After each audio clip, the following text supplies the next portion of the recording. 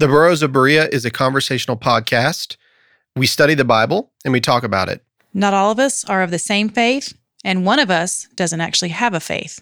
And that's wonderful. We all love one another, and we're going to continue to talk about these things. The things we believe in and the things we believe about what we read in the Bible. Not all of these are necessarily true. Some of it is opinion and speculation. Thank you for listening and speculating with us. There you go. That was good. Yes. You are listening to the Burrows of Berea.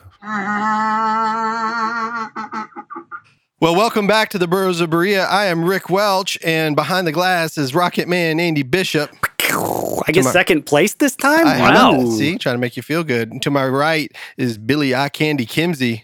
Like a Snickers, satisfying divas. Satisfying divas? Yeah. I haven't heard that one. Well, no, but I mean, I combined it. You know, it's satisfaction, and then if you're a diva, you eat a Snickers. So got it. Satisfying divas. And straight out of Compton, Ralph Hicks. Represent. Satisfying divas, huh? Aren't you a bit of a diva? Does that mean you satisfy yourself? Yeah. Well, Eats a lot of Snickers. Yeah.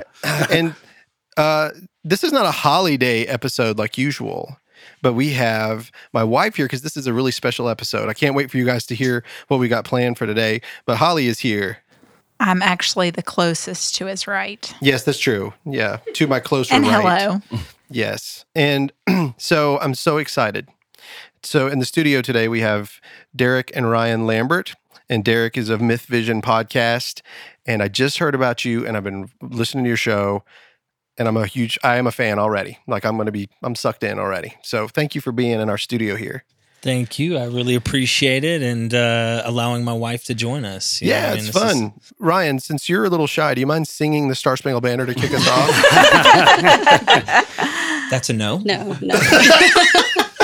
No, but so strangely enough, I was introduced to your podcast by a friend of mine, Bob Cruikshank.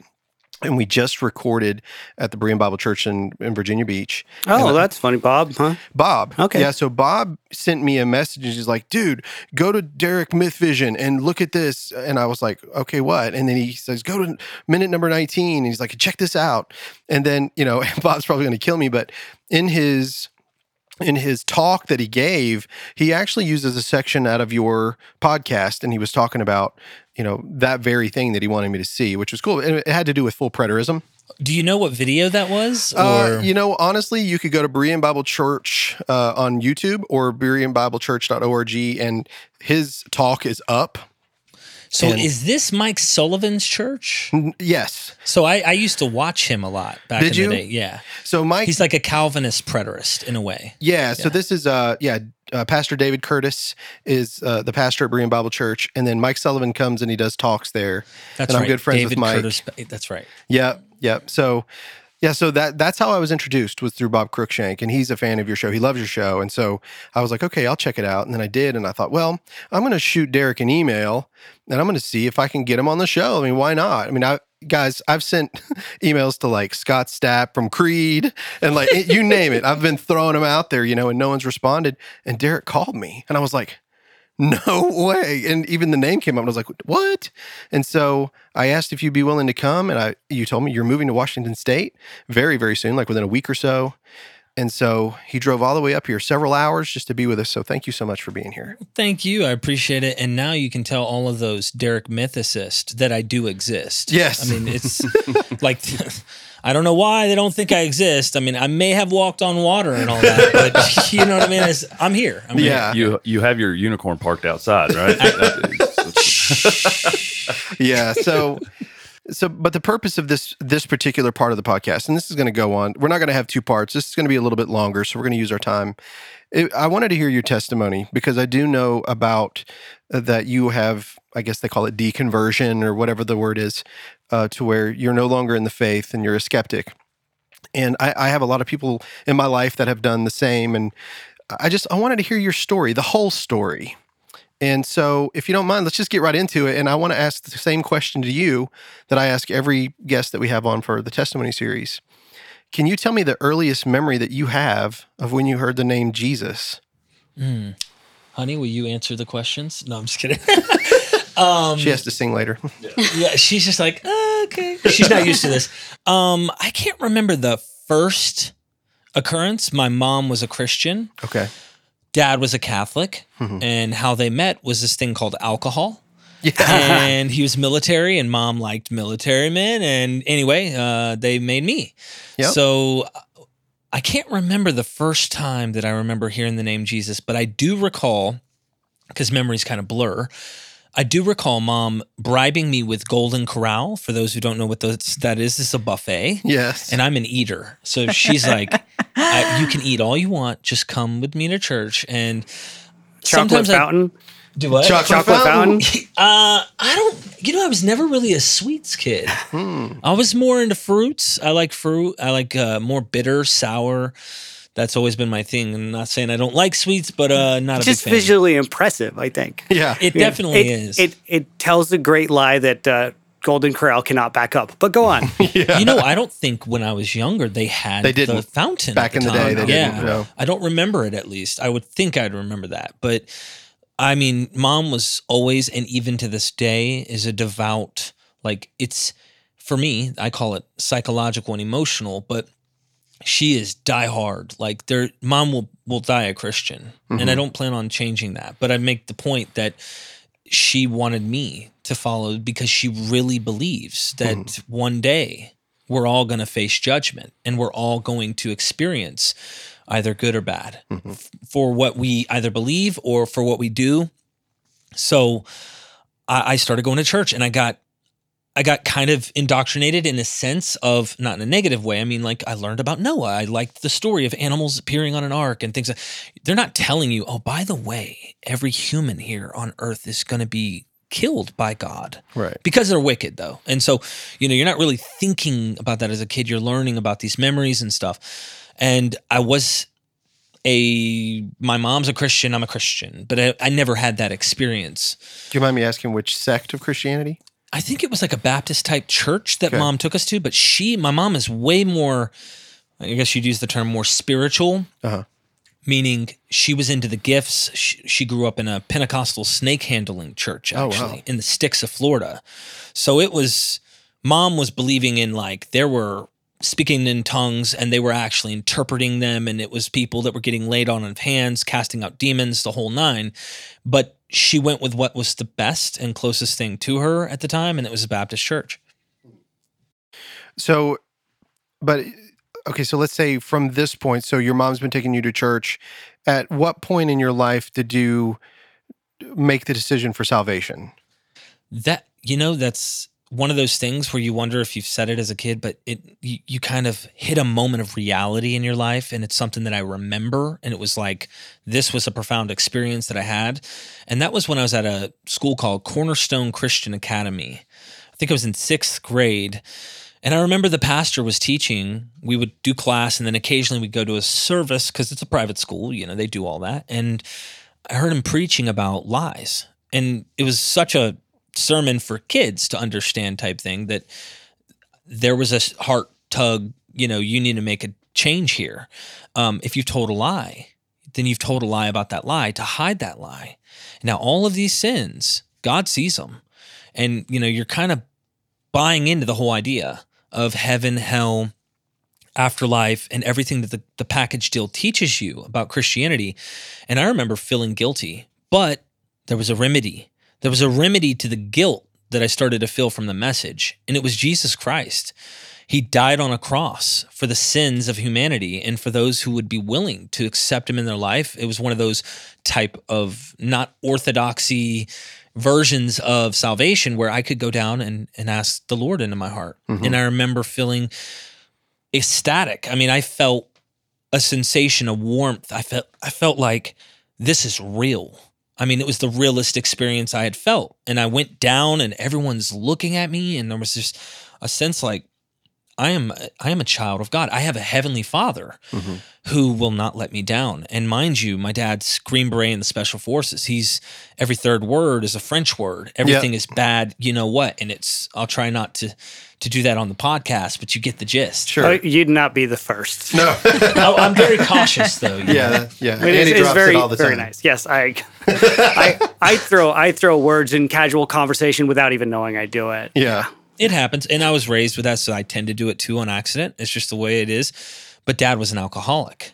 He didn't know it, but it was the years of trauma and abuse between him and my mom, and they loved each other, and they still do, even though it's dysfunctional. It's caused damage that I still see the scars today in their relationship and the way they are. But that trauma of, he was my God, in a sense, to use a lowercase g here. He was my hero. I wrote my senior project on my father.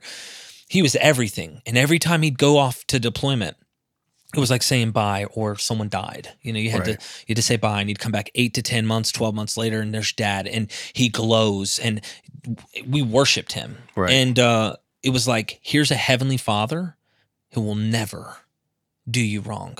He will never let you down. And that message was a message that really, really clicked for me. It really did. Sure. So when that about how old were you when that happened? I would probably say 11, maybe 12. Right, so you're still a child, preteen.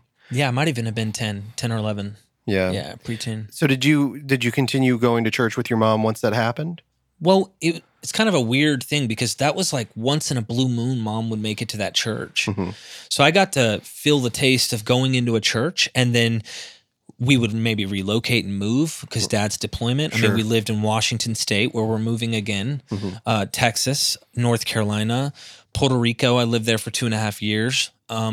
Anyway, wherever we moved, we didn't just go to church. Mom tried to do that, but then there was a sense where we experienced away from the church, and we weren't active in it.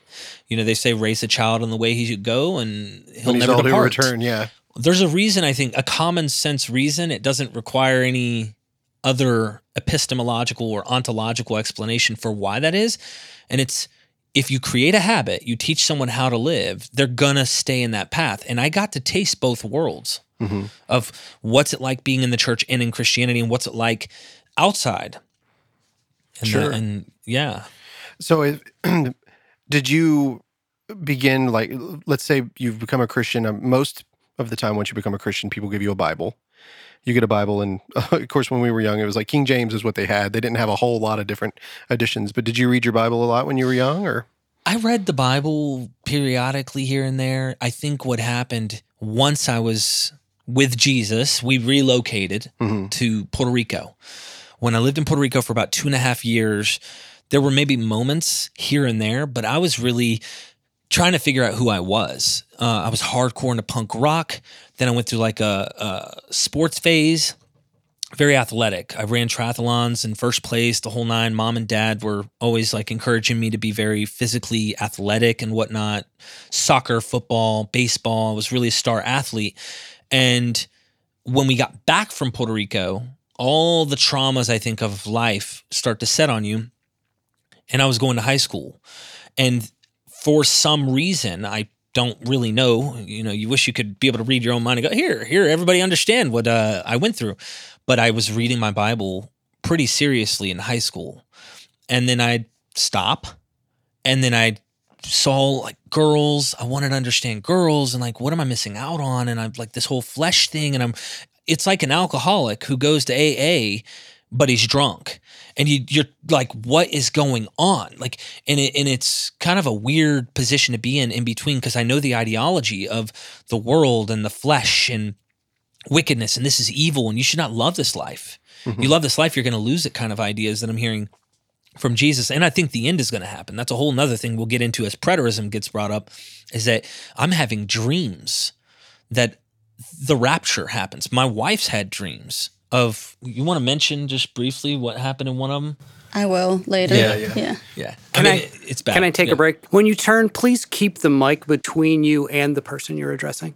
Okay, so like this here? I love you. That's Okay. perfect. Okay. He loves you. Did you hear that? I do. And by the way, the cat I have that's very with low him, standards, to be fair. Awesome. that is Gregula. And he carries the cat so much that I've thought about changing it from Rocket Man to Catman. Like Catman Andy. That'll work. We got to put him down now. Sorry. No, you're good. So you're saying that she was having dreams. You were having dreams about the rapture, and Yeah, it was so intense, and I guarantee you I was a pain in her butt, that to the point where she would have dreams that she got left and I got taken because I was so about Jesus. I mean, it was for years, this is how it would be, but then I also would slip up and I would be addicted to either opiates or go through a phase of life where it was that back and forth. I had an experience of both worlds. I was confused. So I'm back in North Carolina to get to the point. I want to know what it's like. I want to know what girls, I mean, naturally I'm inclined, but why am I looking at pornography? Here I am going through puberty, and I'm looking at pornography, and I'm literally hating myself. right. Like hating the very thing that is absolutely normal, that I made no decision whatsoever ever in my life to have happened to me. And I'm hating who I am because I am serious about this thing we call sin. And I am beating myself up going, it's right. I should have plucked my dang eye out. Right. I should have cut my right hand off. And for years, that depression and that experience was something I experienced. And I thought, this is just hell in my mind. And I'd go and I get laid on in hands, and all the people that were in the Trojans for Christ at the high school, there was a community before we would go and get preached to and listen to a message. And I'd get almost every other day, they'd have to pray for me. And I noticed none of them were getting prayed for. Like, they don't have this problem?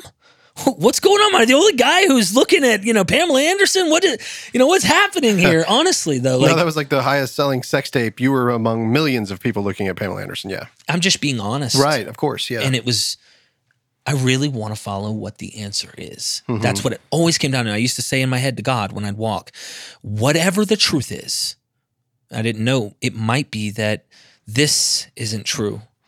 That's the scary part.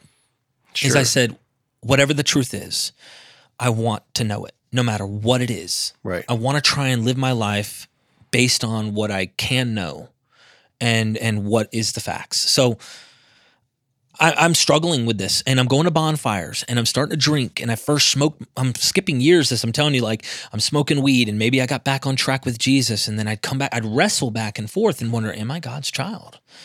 Am I a child of God? And then in school, I almost flunked. I got her pregnant. I'm skipping so many things in terms of this. But you just keep talking and free think, because I'm gonna go back in bring time me with wherever you guys. want. Yeah. But I met her in the midst of trying to have no strings attached relationships with girls and just enjoy the pleasure of relationships and fun. And I'm young, and I'm like, you know what? This is fun. Right. And I thought I'd get her. I thought, I'm just going to have fun. She's hot. She's wearing this white skirt, and, she's got my attention. And she's like, nope, I'm not easy. And I'm like, what? So I'm chasing her. What? You're not easy? I mean, you get the point. Nobody can see his wife is shaking her head. But she's just like, I can't believe he's saying this right now. But it's true. And I fell in love with her. I did. And I was like, I was skipping way too much school in my senior year. I was smoking way too much pot. And I'm visiting her. And I'm going, my parents think I'm going to school, but I'm not. And I'm almost an adult. So I ended up going in and pulling myself out that last semester just so I could start the next semester, which is embarrassing. You got to go back and you look at all your peers that have already graduated, and you're talking to those people that were below you. You're in high school. You know how it all works. And I'm Jesus freak. Okay. I'm reading the whole Bible. I read the whole book. I loved it when they'd send me to detention because I was 2 minutes late to a class, because I could spend my time reading the Bible in detention and reread what I just read, because sometimes you forget that passage. And I was there. Like, my imagination kicked in so much. I was there when God made Adam and Eve. I was there when Elijah cries out and says, where's your God? Is he sitting on a stool? Is he pooping? Is he on the toilet? Is he on vacation? Well, God, show them you're the true God. And I saw the fire come down from heaven and lick up the water. I was there. And I like lived it through the text, and I was so into it. And I'd bash everybody around me, not realizing I am really not normal in the way that I'm presenting this, but I'm just so passionate. And everyone else is probably going, in 2 minutes, the conversation of Jesus is going to come up. It doesn't matter what we're talking about. Jesus is going to come up. Yes. Yeah. So when you call yourself a Jesus freak, that's what you were. Legit. Right. And I know that if I spoke to myself today in the heat of my passion, I would not understand me today. Right. I would hope I would try to be empathetic and say, how did you get to where you are? Right. So whenever you were, so let's say that you start reading your Bible, were there any people that came into your life that, maybe asked a question that sparked the interest, or someone would say, hey, why don't you come to church with me, or come to my Bible study? Were there people like that in your life that just got you reinterested? Absolutely. Yeah. I'm a young kid playing baseball, and there's this guy named John. What grade would you say this is? It might have been like around the time I'd gotten saved. Okay. Maybe a little after this that. is around 12. Yeah, and I'm wearing a cup. I'm not a catcher. Yeah. I'm shortstop or somewhere in there, second base, something like that. That's usually where I played. But I'm catching, I don't know why, and the ball bounces. And you know what happens when it bounces underneath the cup? And I'm just, woof, and this guy's like, let me get you some ice. He ran all the way to the fire station to get me some and came back and showed this kindness. And I was like, what's up, man? And he's like, hey, let's become friends. I'll skip the whole, there's a whole lot that just honestly would be rabbit trails unnecessarily in my memories here. But he ends up going to this house church. They're charismatic. They speak in tongues. They are KJV onlyist because that's the word of God, Right. Hey, we all know that, duh, Nothing else is true. Yeah. And it's line upon line precept. People that I know are going to hear this podcast and punch me right in the mouth. I mean, that's what I say. I go to a KJV only church and I love all these people, but I am of the same mindset. I read all kinds of versions of the scripture. So, I didn't critically analyze Textus Receptus, and let's dive into this. Right. I'm a kid. What I'm being told is what I believe. Why? Because I had a positive experience from it. And so we're in church, and I'm loving the worship music because that's the number one thing everybody likes to feel is that relationship with Jesus and the worship. And it's a woman pastor. That's already your KJV only church probably isn't a fan of that either. Yeah, you're right. It's old school, But she was like a prophetic, and she used to tell us that the Lord told her that the end would happen before she died. And just so everybody knows, she's not around anymore. She got hit by a bus. Okay. Yeah. That's such a brave statement for anybody to make. The hubris of the end of the world is timed around me is incredible. Yeah. Well, if you're David Koresh pulled it off. Right. Not only David Koresh, there's Jim Jones and all the other cult the leaders. Millerites. If you go back, Yeah. and we're skipping ahead into... Yeah, but for those who don't know who the Millerites are, that's the Adventists of today.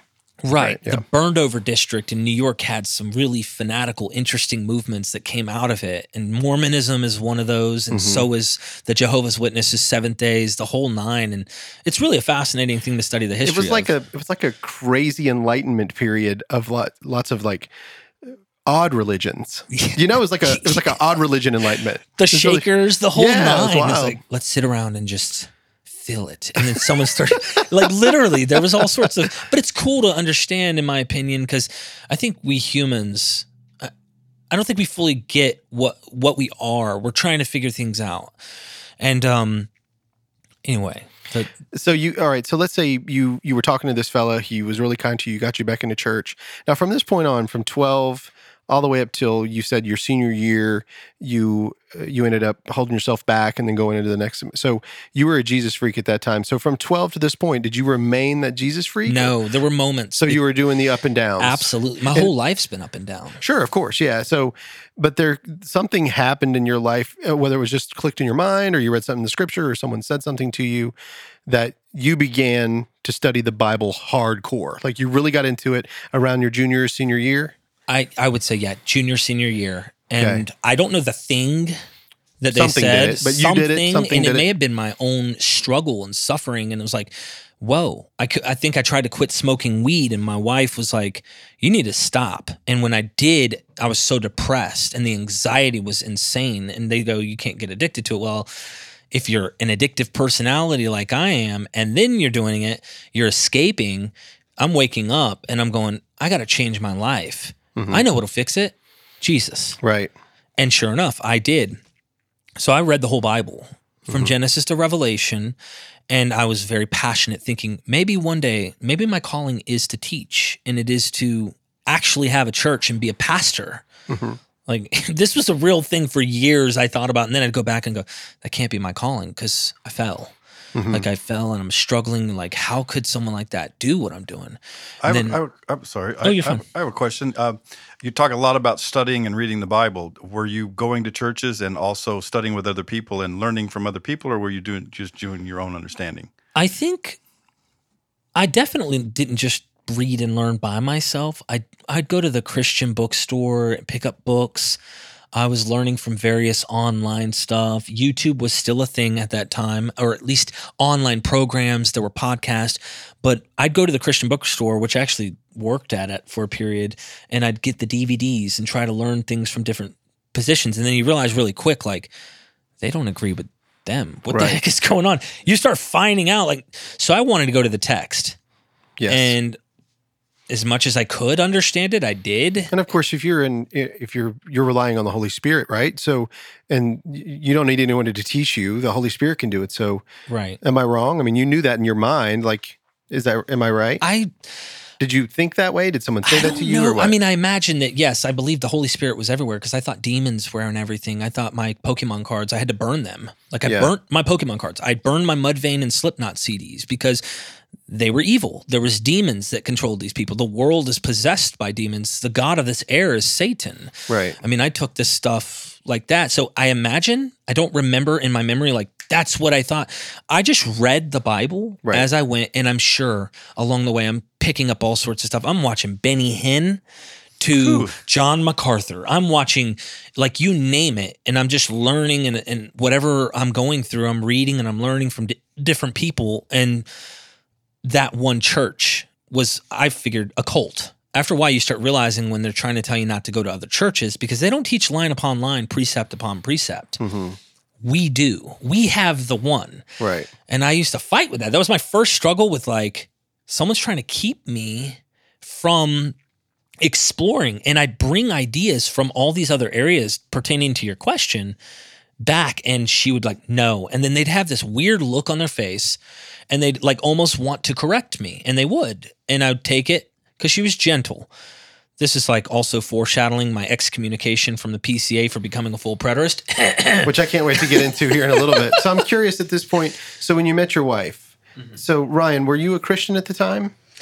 I was a Christian as far as that's how I saw myself. Maybe didn't live by the Christian ways, didn't necessarily go to church, every Sunday, but I believed, the stories and I did at one time go to church. I was saved, saved. Sure, right, of course. You have the salvation experience among other believers and stuff. Right, but I'm very, mellow. I'm not, I don't like to tell people that they're wrong just because I believe something, because to me, in my heart, I knew, man wrote the Bible because they did. And we as, selfish humans are going to, put something in there that benefits us, even if God was telling them what to write, I still felt that it wasn't 100% pure. Oh, we debated this for years, and it was abusive. I used to try to force her to realize, no.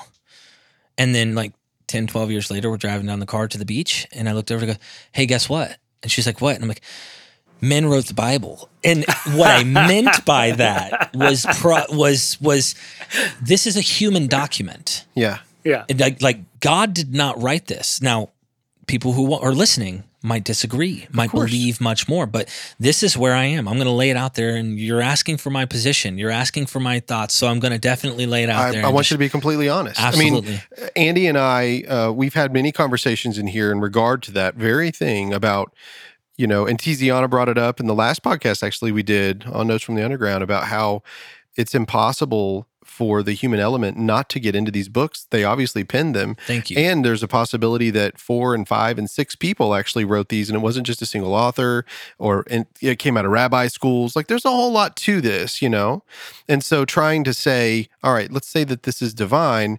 How does divine get things to you? Well, we've met people. You just mentioned, this one woman that says the end's going to come, and then I'm going to die, or whatever. People, there's all kinds of people out there with their own like perception of what they think divine writing would be or divine nature would be. And we have 7 billion people on the planet, and everybody has a different idea. Yeah. Like, I get it. I just want to add the caveat, as I always do when I mention this story, turning my head, don't worry, is my wife looked at me great. and she went, "Are you kidding me? I told you that 12 years ago." That's exactly what I was waiting for. I was like, I want the response, please. Right. And I need the philosophy response. that the wife is always right really It's started to true. make sense. I was like, you know what? I need to listen to her more. But also, And they never forget. Okay. They That's never true. forget. Well, they never let you forget. Very true. But also, going back on even what you were saying is everyone has different perspectives of what they're reading. Yes. So something that I read, I could, interpret that differently than you. And so to me, when he's telling me that it means one thing and that's it, it would bother me because how do you know? Right. How do you know that, And so telling someone that what they believe, to me, is just not justifiable when there's so much division even within Christianity. Oh, You yeah, know? it's endless. There's so many sects. There are. And Pastor David Curtis had a mug when we were down there that it said, "I can do all things through a text taken out of context." I love that mug. I wanted to steal it, but thou shalt not steal. No, just kidding. But in all reality, it's like, it's so true. Like, you're right, Ryan. If you are, let's say you're going through something yourself, maybe you are like you're having a drug issue, or maybe you are looking at porn, or maybe whatever it might be. When you're reading that, you're pulling it through a filter. We're all pulling it through a filter of whatever our own lives are and our experiences. So when we read it, sometimes it gets a little messed up with our filters, right? And we're all doing it. And then you have to think, well, what about the guys that were writing this? Like, was it filtering? Like, you can read a Pauline letter and you can almost feel and know which one you really think was Paul. You've read the Bible, so there's a couple of letters. It's like, man, that's definitely Paul. Like, I can feel him coming through that. There's a flavor to it. But then when you read, like I found out there's a 3rd and 4th Corinthians, and I'm like, well, which one's, where's the letter that was sent to Laodicea? And like, I want to read, and I'll read one, and I'm like, that's just not Paul. It can't be, and you get that. But my whole point is that when the men were writing these scriptures down, they absolutely got themselves into this work. And it was in their time, when they were writing it in their time and what their world was. And so we always talk about it, like we're reading other people's mail when we read the Bible. Like, you literally are reading a letter from this man to this group. It's an interesting division of thought, because like the idea that something written by a human, even if divinely inspired, is the perfect word of something else and not filtered to that human. It just doesn't make any sense to me. But to some people, that can be a thing. But it's like, it's interesting how divorced those two worldviews are, if you think about it. Like, that is a wildly different view of the universe. Yeah, and there is, honestly, the reason why, and this is just in my opinion, and in our intro, we always say this is opinion and speculation, because we don't believe that everybody has it all together. We're all wrong, and we're all right in some place. But except for her, but she's always right. Yes, and my wife's always right too. Yeah, he's right. And My it wife's sounds always like right. I'm making a joke, but no, I'm not. No, but whenever you get to the authority of the scriptures, when you have a belief system, if the very scriptures that you're reading, if they don't have authority to you, then they can't truly shape you. And so these groups, they hone in on these specific scriptures, and that is their truth, and they all agree on that truth, and then they live within the confines of that truth, and they cannot break outside of it. So if we say all of the scripture is God-breathed, like it says in 2 Timothy, then all scripture is God-breathed. But then if I ask the question, well, how do you know that Hebrews should have been in the scriptures? Or how do you know that actually was scripture? Why was not the book of Enoch considered scripture? How come the Church of Ethiopia have 88 books in their Bible and we only have 66? So when you start getting into authority, you're saying only the 66, these are, and then you have groups that are like, oh, we have to unhinge the New Testament from the Old Testament, and so they're focusing on just this. There are churches that say, we don't believe anything that Paul says, we only believe what comes out of the Gospels and what the Jew, like what Peter says, and all of these groups are doing this, and it's based on what they consider to be the authoritative Word of God. Right. Am I wrong? No, you could go on for probably 3 hours describing this. You could go on for longer, I promise. And have. Yeah, I have actually, Yeah. So, all right, so let's get back to your testimony. So by the time you meet Ryann, you're in high school when you guys meet? Yes. Okay. She was dating my brother. Okay. Not at that time. I was not. No, but that's how I knew of her. Ah. They were in like 7th grade, something like that. 8th grade. Yeah. So it gets spicy. Awkward. We don't have to get into the nitty gritty. It's the Levirate marriage. It was law. for a week. No, I'm just kidding. No, I guess I'm just trying to understand the relationship, because obviously, Ryann, you're going through this with him when you guys get married, and whether you're Christian or not, you have a oneness as a married couple, and so you're living this life together and you're influencing one another, right? And so, just based on some of the shows that I've watched, I'm like, this guy has really been he's done the business here. Like, he's really worked hard, like really trying to understand what the truth is. You're after the truth, and that's something that we are too. We're looking for it, and so I know how much work you've done just in the little bit that I've seen, and so I'm really fascinated by this. I want to see, okay, so at what age do you two get married? I want to tell him that your mom had to sign you over. Don't worry, we're not cousins.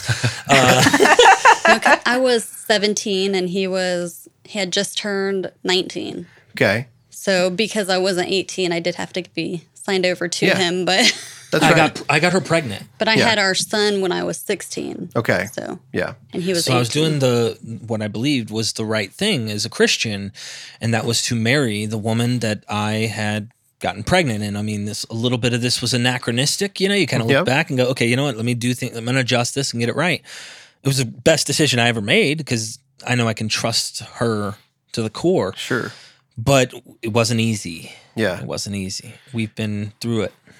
I thought you were going to say it was super easy. Well, I mean, just for him.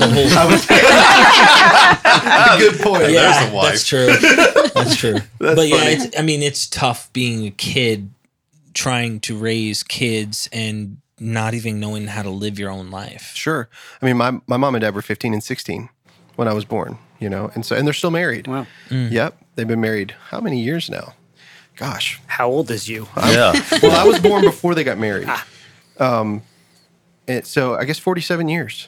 Wow. Yeah. Never had a fight. I was about to say, That's a what? joke. Does You it ever- walk on water? They You never had a ever, fight you ever that my meet one dad of those won. couples? You ever meet one of those couples that's like, we don't fight? Nope. My wife and I have never had a fight. And that's the honest truth. We've Wow. never had True. a fight. Yeah. No. How long have you been married? Come Not on, that bro. Not that I'm hoping for a change in the weather, but There's a reason why we don't fight, because we had previous marriages and we learned a lot from them. And so we've learned how to be patient. And this is not a lie. Her mother even said this about us, that we're just suited for one another. We have a lot of similarities and we support one another in the things that we want to do. And, this isn't about us, but just so you know, No. we don't fight because she doesn't aggravate me in any way. Like, it's weird. And if I aggravate her, she doesn't tell me. I know one other couple, they've been married an incredible, like a long 20, 30, 40 years. I don't even know.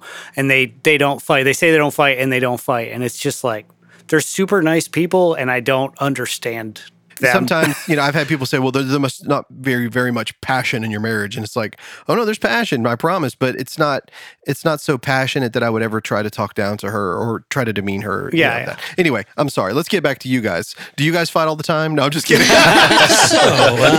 No. Depends. No. So you guys, you're in your teenage years, you have a child. Are you still a Jesus freak at this point at 19? So he actually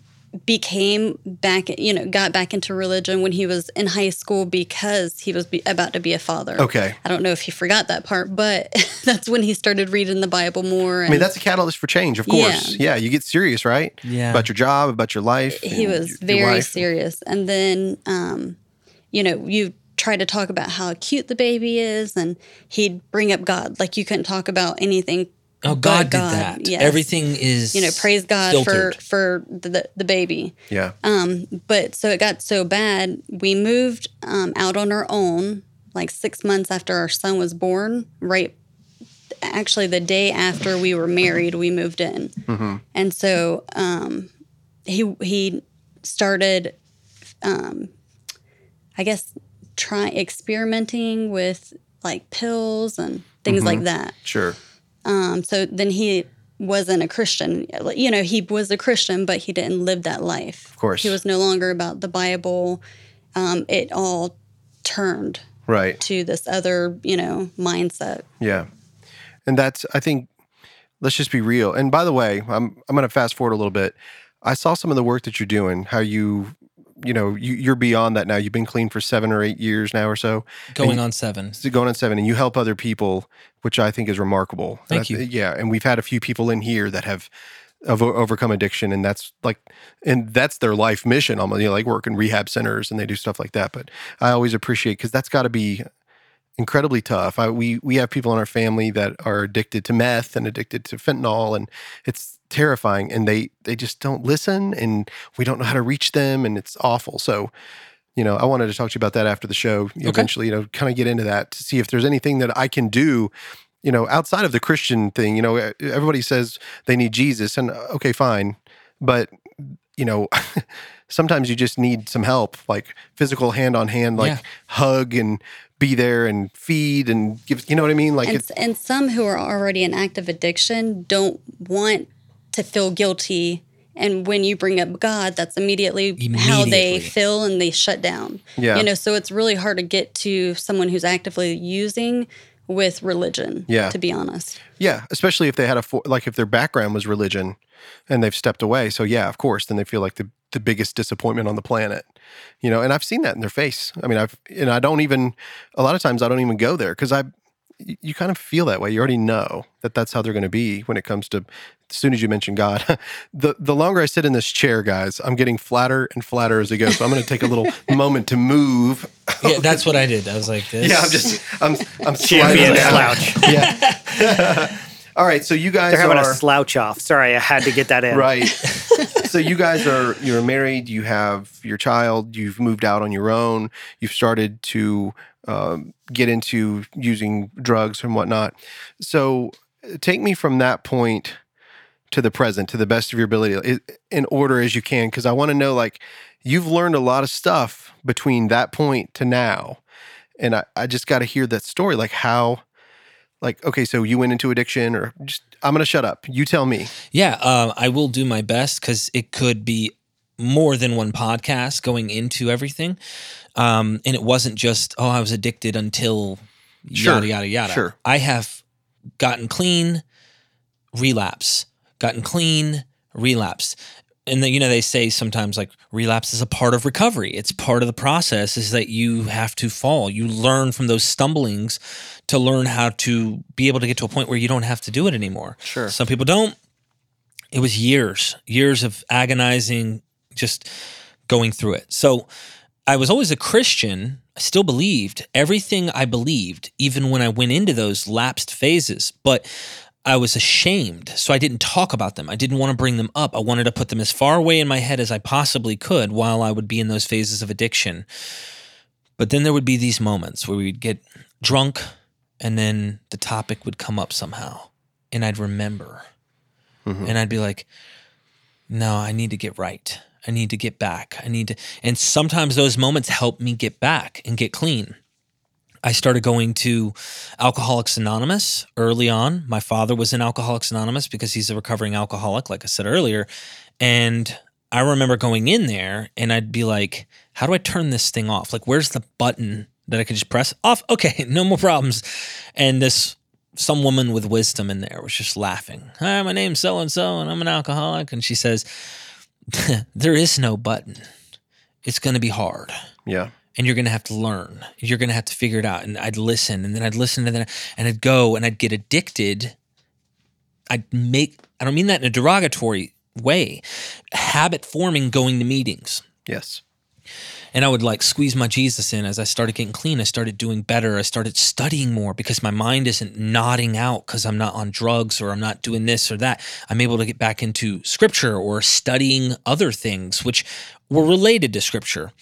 And I remember I'd squeeze Jesus in there. There was a man 2,000 years ago who died on behalf of, this little, but you can't be too forthcoming in AA because they have certain models in which you don't want to push your religion because it's just a higher power of your own understanding. And my own understanding always peeked through. Well, my own understanding changes as time goes by, even within the Christian bubble. Mm-hmm. So I started to get clean. We're going to Calvary Chapel now. Oh, really? We started to at the time. You skipped some. Well, I imagine I did. He also was going to Carolina, what was it, Carolina Bible? That's after this. So we started going to Calvary Chapel, and the pastor there was a young guy, probably 10 years older than me, and he was like preaching, and I remember him preaching from John, and I know my Bible, and he's like, and the Lord was speaking to the Pharisees in the temple, and he says, tear down this temple, and I will rebuild it in 3 days. And the Jews say among themselves that, well, we built this temple in 40 years. This is what he said, 40 years. And I'm like, it's 46. Like the text says 46 years. I know what this text says. And in my mind, I'm like, I know more than this pastor. I'm into the Bible. Well, why did he misquote that? Maybe he's an accident, whatever. Anyway, I look up to him. So I go to him after church and I said, hey, how do I do what you're doing? How do I become a pastor? I felt like maybe I have enough knowledge and I can understand this that I could teach people God's word. He said, you should go to Carolina Bible College down the street, which they changed the name to sound more sophisticated now. It's an evangelical college, Carolina College of Biblical Studies. Oh, nice. Yeah. So I went there and I was aiming to try and do something long-term, and I had my wisdom teeth pulled out. Just to put it this way, I became a Calvinist because I became very theological minded and understood like how to start parsing into the text and looking at things in a way that I never did. Reading commentaries from, you name it, from mostly reformers. Was that college a Calvinist college? No. Oh, it was not. No. So you became a Calvinist in a Arminian college. In an Arminian college, and I would have debates we'd have debates in the little waiting area, and all of the Arminians would come, and I would just have my Romans 9 ready to hammer them, you know what I mean? That's and it's right. like, bring it, because it's pretty clear what Paul's saying. But even then, Calvinists got that one wrong too, based on where I'm at now and what I see here. Sure, of course. Anyway, there's so much, I am willing to jab at myself. That's how I started to do. But I wasn't at the time. I would somewhat within the bubble of Christianity find a way to a new theology. I became a Calvinist. We had a Calvinist professor come in and teach history of something, I can't remember.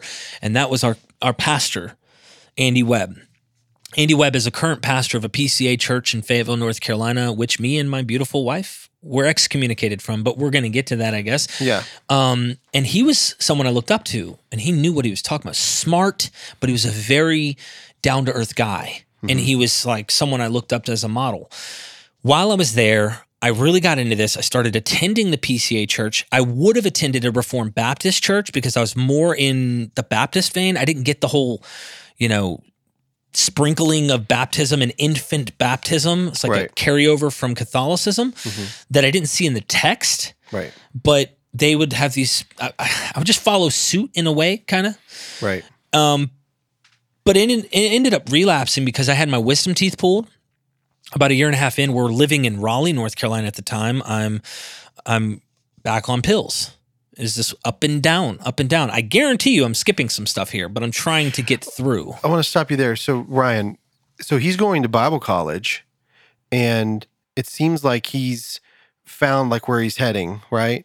Are you going along with him? Yeah, I just go along with it. but are you like joining him in what he's believing, or are you just letting him do his thing and then waiting to see what's going to happen?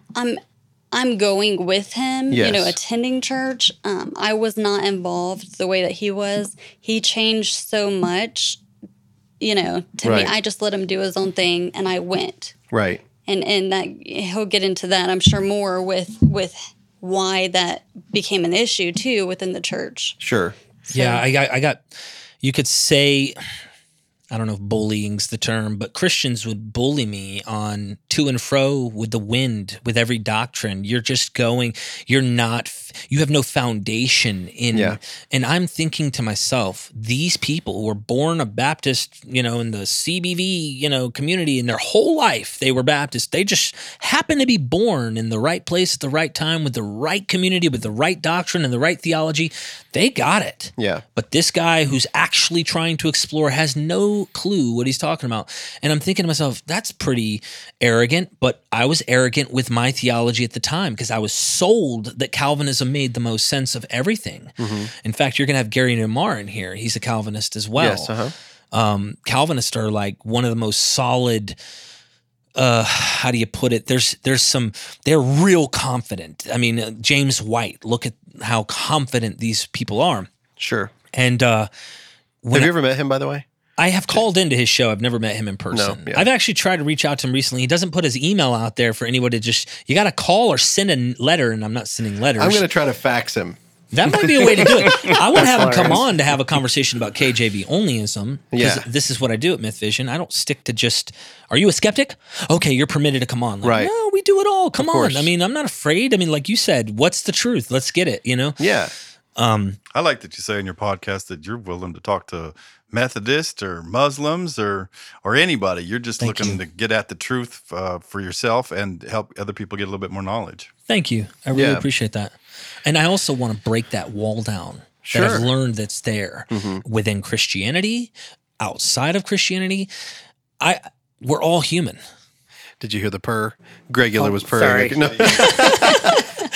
Catman Andy back there with Gregula. So you're right. You're right where you are when you're saying, I mean, I'm not judging one way or the other. I'm just saying I can see and understand where you're coming from, especially with the reed shaking like the wind, which I've always hated that. Like, because Jesus was talking about John the Baptist, and we're talking about John the Baptist. We're not talking about Rick Welch at the Baptist church. You're just a reed shaking in the wind. It's like, well, I wasn't born with the Holy Ghost in the womb, pal, But you're right. But you were right from your side. They were right from their side, technically, because everybody's right. Everybody's right in their own eyes. Right. Isn't that what the judges said? And then Samson comes. Yeah, we're doing a study on Samson, actually. I love that story. That's such a good story. It is. It is a wild story. I never knew. Oh, it's so much fun. And there's a lot of, like, Game of Thrones should take some notes. I told you. Yep. We talk. I say it's so Game of Thronesy, man. King David is too. The whole Bible. Oh my goodness! If you get into, I won't even. There's so much. If you this is a shameless plug. You really should go and watch. I mean, if I say something that offends you, screw me. Okay, just say screw that guy. Okay. Yeah. But if you go beyond that, you'll learn something. I have Christians that support me financially. Right. Christians who are like, you know what? I couldn't care less about your ontology, but I tell you what, I have never learned more about things I would never hear from a pulpit on your podcast. They will not teach this stuff. Yeah, I think that's really why this podcast became a thing, is because, brick and mortar feels outdated these days. And I don't want it to be, because I understand, but the brick and mortar places that we have, and there's a reason why they're all dying out, and that's because they are these little microcosms of their own particular rightness. And if you break outside of that, then it's a problem. And you got excommunicated out of one of those brick and mortar rightness things, and I have too. I've had my moments too, because I do stretch it a little bit. But if you try to ask a question, and it's a tough question, a lot of times it's frowned upon. And I think that's the wrong thing. You've got to be able to ask all the questions and then be willing to change. That's the hardest part for a believer. Oh, forget that in the church. Forget it's the hardest part for anybody. Forget that in a pastor change. I think that's the main reason I stay on this podcast. It's not that I believe or espouse all of the things that are said on here, because, I don't. But I'm still struggling and still trying to learn, and I'm getting at least someone telling me answers, whether it's an answer I believe in or not. I couldn't get the priests in the Catholic Church or the pastors in the non-denominational to answer some of the questions I had. Hey, I didn't find this in the Bible, or why is this, or what about this? And you just have to have faith, my son. Well, I have faith. I probably have more faith than most of the people you have in here, but I still have questions. The questions are what I think at the end of the day, most of us will always have. And that's something I'm learning. Like the more answers I get, the more I realize behind that answer, there's actually we don't know. We don't know at the end of the day. Like well, nobody knows. Exactly. None of us knows if anything that we're talking about is true. None of the Christians know. Nobody knows. Nobody knows if there is God or Jesus or hell or anything. We don't know for sure any of that, and we may never know. Even the biblical says, like Paul says, if for those that think they know nothing, right? Isn't that the truth? I mean, that's absolutely. We know that to truth, even if it's not biblical. It's the more you ask, the more questions crop up. Like I always say, read the Bible and ask questions. Just ask questions for yourself, and I find, there's a lot of things that I wasn't asking the questions that I think, if I'm reading your mind properly here, I wasn't asking the questions that I think you might be asking. But when I was at this point as a Calvinist in the college I was going to, I was willing to ask questions within being kosher. So as long as it was PC. Christian, right? Well, it wasn't even necessarily like the PCA, like what is it kosher with the sect? It was, is this still God, Jesus, Bible? And Bible's my foundation. So as long as it's within those paradigms, I am not going outside of that. Mm-hmm. I was willing to go anywhere the Bible would let me. And that's what led me to become a Calvinist. That's what led me to realize that these Reformed Presbyterians were wrong. Mm-hmm. In fact, it's what led me to realize every Christian Orthodox denomination has Jesus wrong. And I was still a Christian. Yeah. And I mean, during this period, I guess I'm just bumping us back to the point of the testimony to make it quicker, is I get excommunicated because I'm having Bible study with people in the PCA, and I'm showing them Don K. Preston argumentations, David Curtis, all of these people who are showing me the text. I'm looking at the, mellow, I'm looking at the Greek words, I'm finding the time statements, I'm seeing it and going, oh my goodness, how have I read the Bible this whole dang time and never noticed this? Like, it's there in every book, literally. I don't think there's a single book, but maybe Jude, but even Jude's kind of Enochian.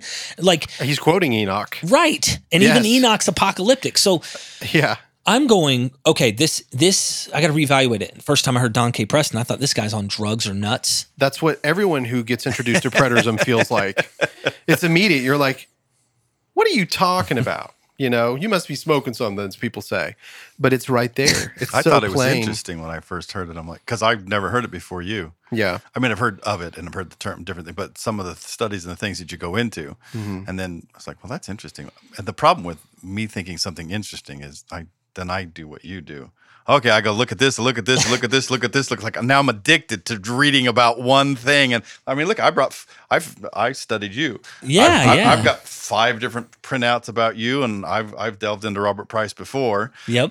So I brought all my printouts and my lost books of the Bible. I'm like, I'm here. Hey, I'm here for that, and I know that we're gonna get wherever you want to go. I'm game. But I totally agree with you. In fact, I didn't think he was like actually on drugs. I'm thinking, who's this crazy guy who said Jesus came back? What? You're right. No, I had dreams, but everything was starting to go, do I even know that I exist? Like, you start to question, do I exist? You're like, what is this?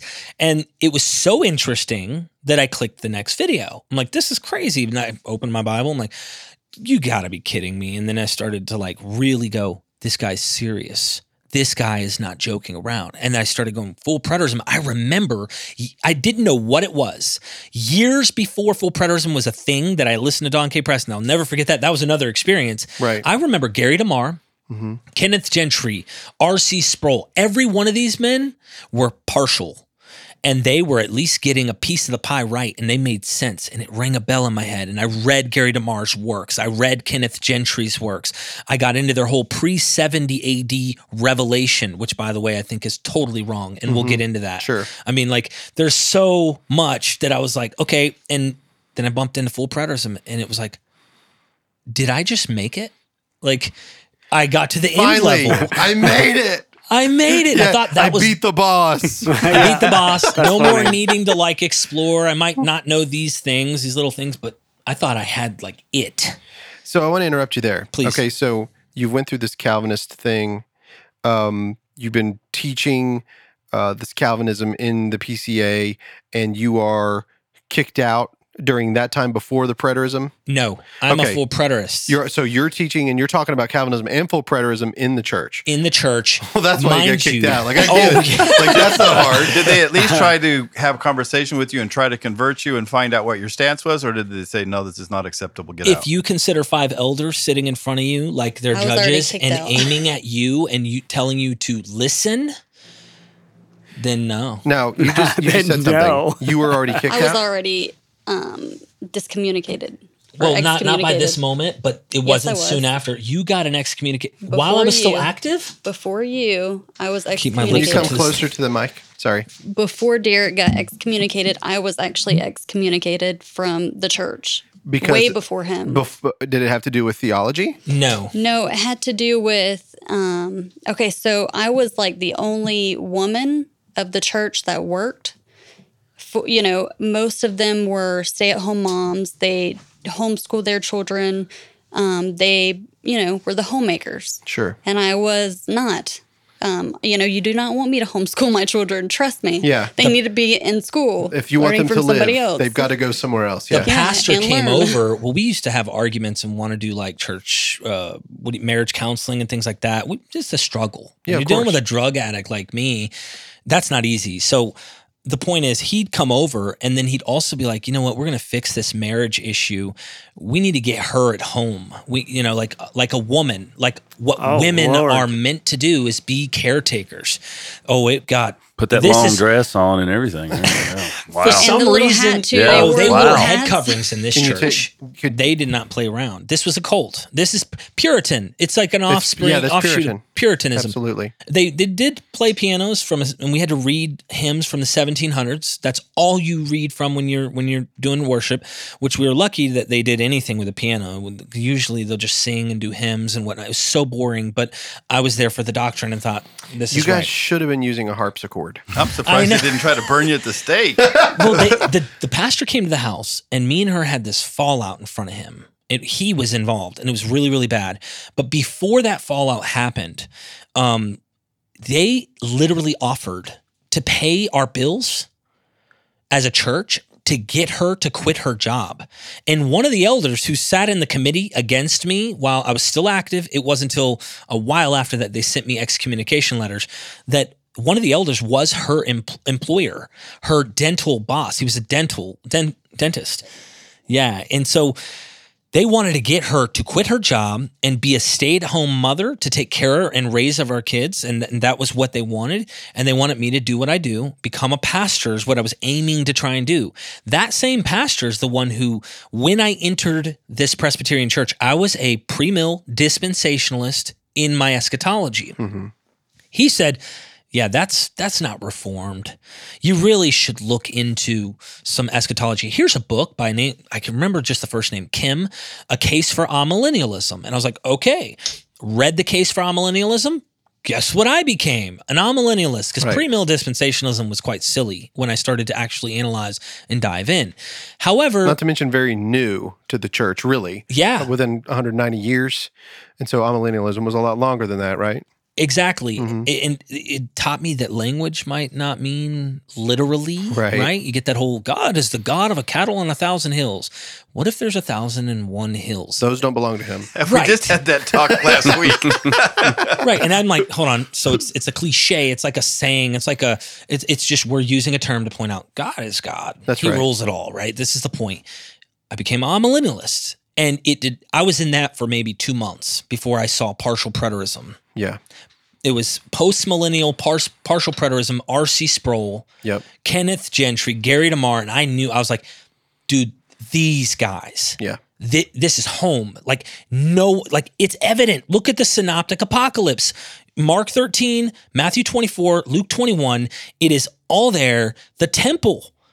And why are they trying to reinterpret the word this generation, the Jews? It's like, what's going on here? So I was starting to find my way, and that's what led me. And his encouragement, you need to study last things. I know we like to study the last things last, but you really should study them. And I started studying them, and that's what sent me finally following myself into heresy.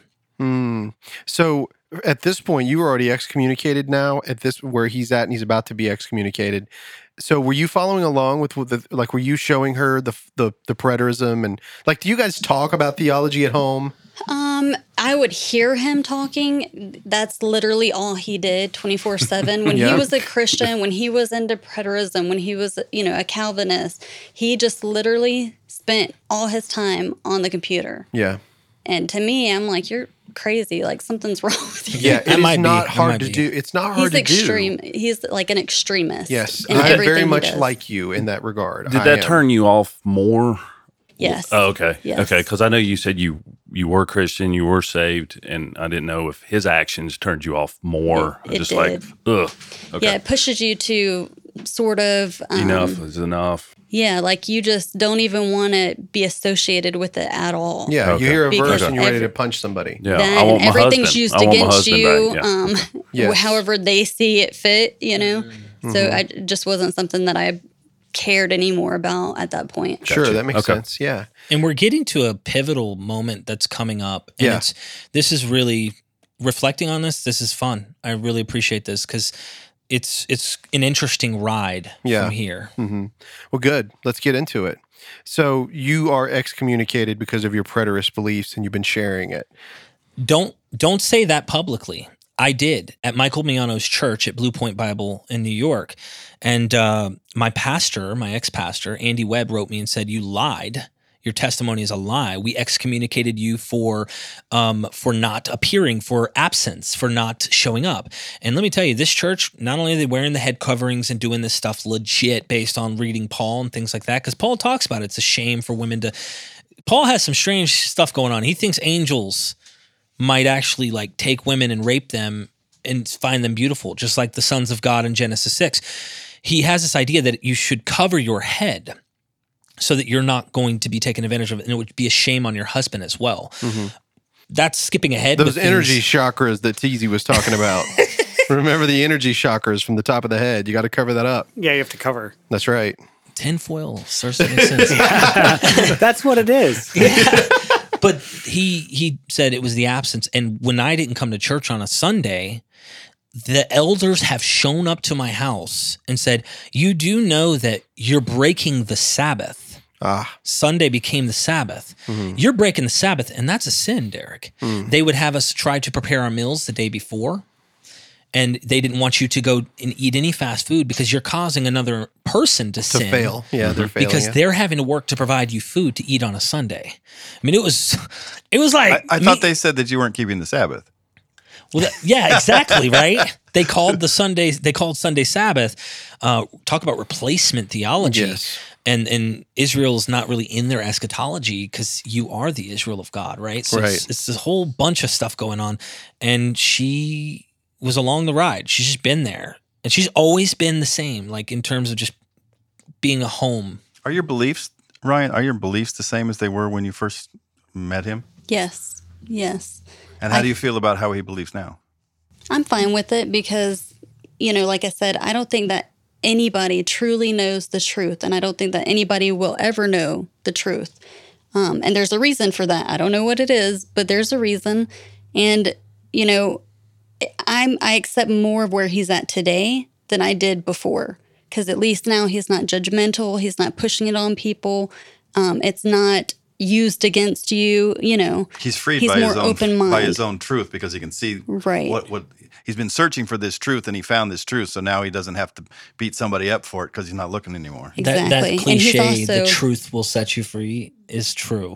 I mean, and he's also, I think, free of guilt, and I think that helps also in his addiction. Mm-hmm. That doesn't mean I don't have a conscience. That just means like unnecessary guilt. There's a lot behind it, in my opinion. Hey, I'm Catholic. We've got that one. Yeah. So now you've got you've started getting into. Did you go to a preterist church, or what did you do? There was no preterist church. That's where we right. lived. There's very few around. Yeah, And I wanted to. In fact, we searched. We did all that. That's why I went up to at least go give a speech in New York, and I had teeth work again. I relapsed when I went up. If you go on YouTube and type in Derek Lambert testimony, you find me giving my testimony at Michael Miano's church. I took Percocets just to go up there and give that, and I tell the story. And the story is about it's about this two wicked men in the city. I mean, they are the worst wicked people in this entire city, and one of the brothers dies. And I try to use the analogy of me and my brother Kurt. And I said, well, one of the brothers dies, and that brother has a lot of money. He's scammed everybody in town. He's got all this money. So he goes to the local priest, and he says, hey, listen, I will write however many zeros you want on this check. When we get to the eulogy, as long as you say that my brother was a saint, that's all that matters. And the priest thinks about it. He's like, hand me the check, give me this many zeros. The day comes, the priest stands up there and he says, this man that's standing before you, or in this coffin, right before you, he is the most debauched, horrible, wretched, wicked, ugly human being. He's ripped, scammed, done everyone in this city wrong, including me. But compared to his brother, he's a saint. Hey, we got a jokester. Yeah. I love it. It cracked the egg, it broke the ice, and I just gave my whole, what convinced me why full preterism made more sense. And the end was the first century where, I believed it was fulfilled. Right. And so I don't even know where to go from that. Well, no, it's so whenever you don't have a church to go to, you're left to your studies. You're still probably picking up books or looking online. You have a never-ending hunger for learning, and it's never going to be filled, right? I see that for you forever. I think that's just who you are, and that's who I am. I'm the same. Ask my wife. I mean, I'm exactly the same, but you've also had to overcome an addiction, and I think that's the key to Derek. Like, you had to learn how your brain works to become clean. And it wasn't going to take any amount of Jesus or any amount of anything. It's about learning who Derek actually is and what Derek's got to do to get clean. Am I wrong? Oh, it's like you read my mind. No, that's 100%. And as much as you go through pain in life and suffering and you think back, man, I really wish that didn't happen, I'm actually thankful that those setbacks allowed me to reevaluate every doctrine I ever was in, every position I was ever in. I was gung-ho. I had an ego of truth. I was right. With the blinders on. Blinders are on because I'm standing on God's word. And with that relapse, during that period when I was at Michael Miano's church, I was investigating stuff that wasn't kosher. Right. And I mean, you use the word kosher to say things that weren't in the Christian bubble that were permitted. When I used to watch the debates with, you name it, Richard Dawkins and Christopher Hitchens, I would fast forward their parts to listen to William Lane Craig lay a spanking on them. Because in my mind, he always won. It was the Christian who won. And I would listen to John C. Lennox and you name it. Yeah, but didn't you just love Christopher Hitchens? No, not at the time. I mean, no, but I'm still a believer, but guys, when I listen to God rest his soul, he would not want to hear that. That dude was brutal. Mm-hmm. Like, Christopher Hitchens got down to the baseline. Like, he really did. He almost reminded me of, like, George Carlin. Yeah. Like, the way that he looked at hell and the way that he looked at, anyway, if you ever listen to Christopher Hitchens, he doesn't really win debates much because he gets very emotional, but when he first comes out in the very beginning, he makes a lot of great points, and he hammered. What was the famous Catholic woman that was in India, Mother Teresa? Like, he hammered on her. He wrote a book about her, like how terrible she was. Yeah, it's like, really? I've heard that. But you're right. So, and I think I've never really done that. Like, I didn't fast forward the Christopher Hitchens part, but I would always want to hear, what William Lane Craig said, or Malcolm Muggeridge, or whoever these people, Ravi Zacharias. Let's hear what they have to say. Of course, Ravi didn't turn out so good, though, did he? He was one of my main guys. RZIM Ministries. Yeah. I order all his DVDs, his audios. I learned a lot from him over the years. But I will say, like, if I didn't fast forward it, I didn't really care for what he was saying. Sure. I was like, we win anyway. You know, Yeah. we're right. And I was always taught that from a kid that Jesus, you can't tell me that it's not. Right. Have you not felt what I felt? Right. Have you not understood without any evidence technically? Yes. I knew. So all this argument, nah. But then it came a point when I struggled enough in life where my ego dropped enough where I was like, maybe I should look further into this, but I didn't give up. I was still on this journey. Yes. And then I'd get clean again. And then when I relapsed, when we came back from Washington State and I was on pills again, I couldn't afford the same pills. They're $80 a pill. They're called oxymorphone, Opanas. At the time, they created them. They were crushable, and I would sniff them, and I'd get high, and then I'd nod for days. It started with just Vicodin and Percocets, then Oxycontin. Then they made those where you can't sniff them because so many overdoses happen. Then later on, you're getting into the stronger thing, and you're searching. And then one day, this one dope dealer said, hey, there's not much difference between what you're doing and heroin's way cheaper. And I'm like, heroin? No, I would never do that. But I was desperate, hurting in a withdrawal that was just agonizing. And he said, look, this tiny little piece, this is all you need. And I remember just did a small little piece. And I was panicking. My heart was beating fast because I was like, what is going to happen to me? You never know. And I started to feel the euphoria. And I went, they lied. Because everything, you're going to die the first hand. Like they overemphasized the scariness of it that you almost think like, they lied. And it's a weird state of mind that you go into. It's hard to describe. Well, they didn't lie about its addictive properties, though. That's true. But then a day came when I couldn't afford the amount to toot. And toot is sniffing. And I ended up injecting. And then I was shooting up from then on out, hiding needles from her. And one day she found needles and I had track marks and she thought maybe I tried to lie and tell it was someone else's because we'd have people come over and they would do that, but I was only sniffing it and whatnot.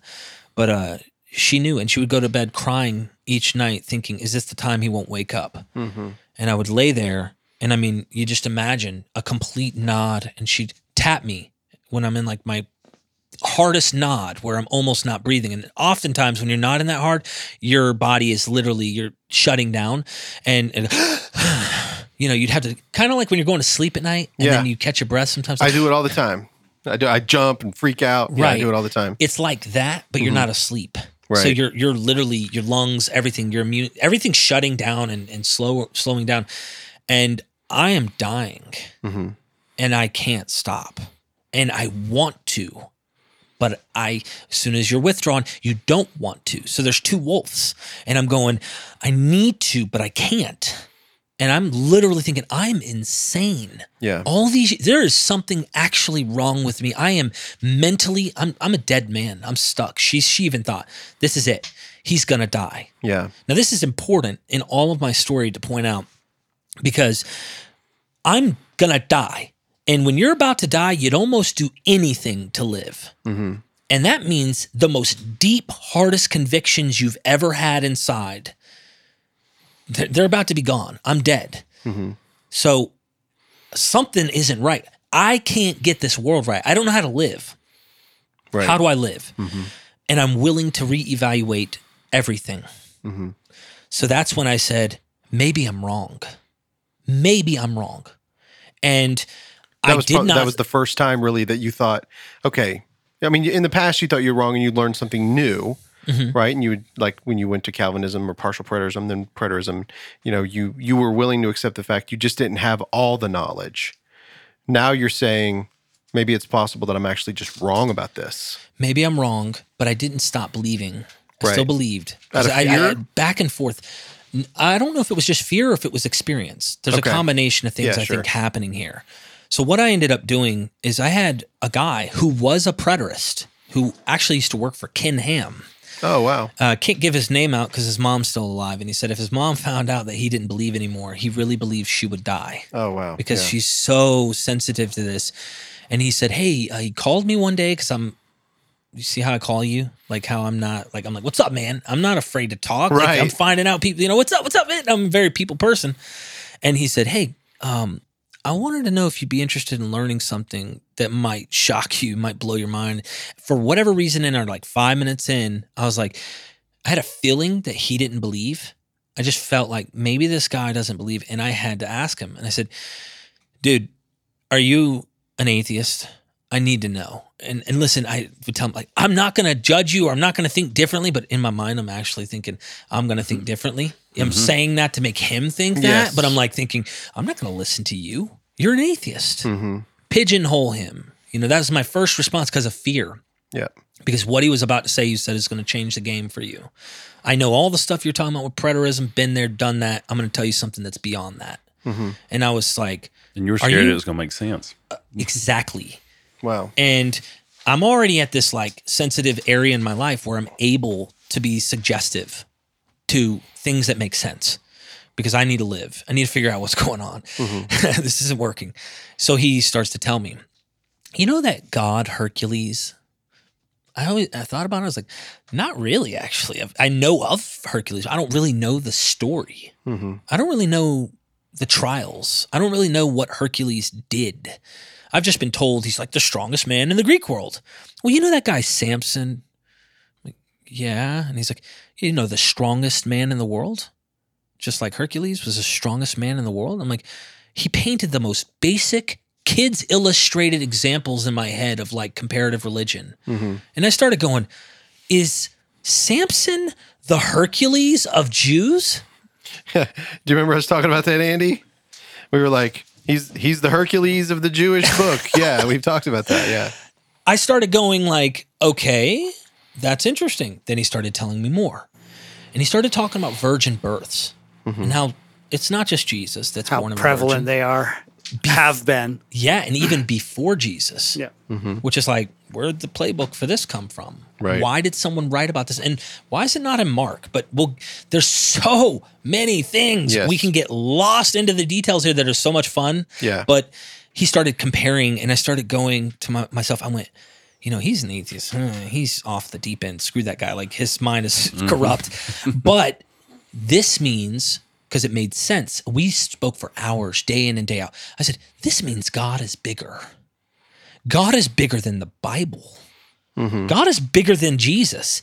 That may be in the 6 Wise Men of Hindustan poem I had come across, where it's like, 6 wise men of Hindustan to learning much incline.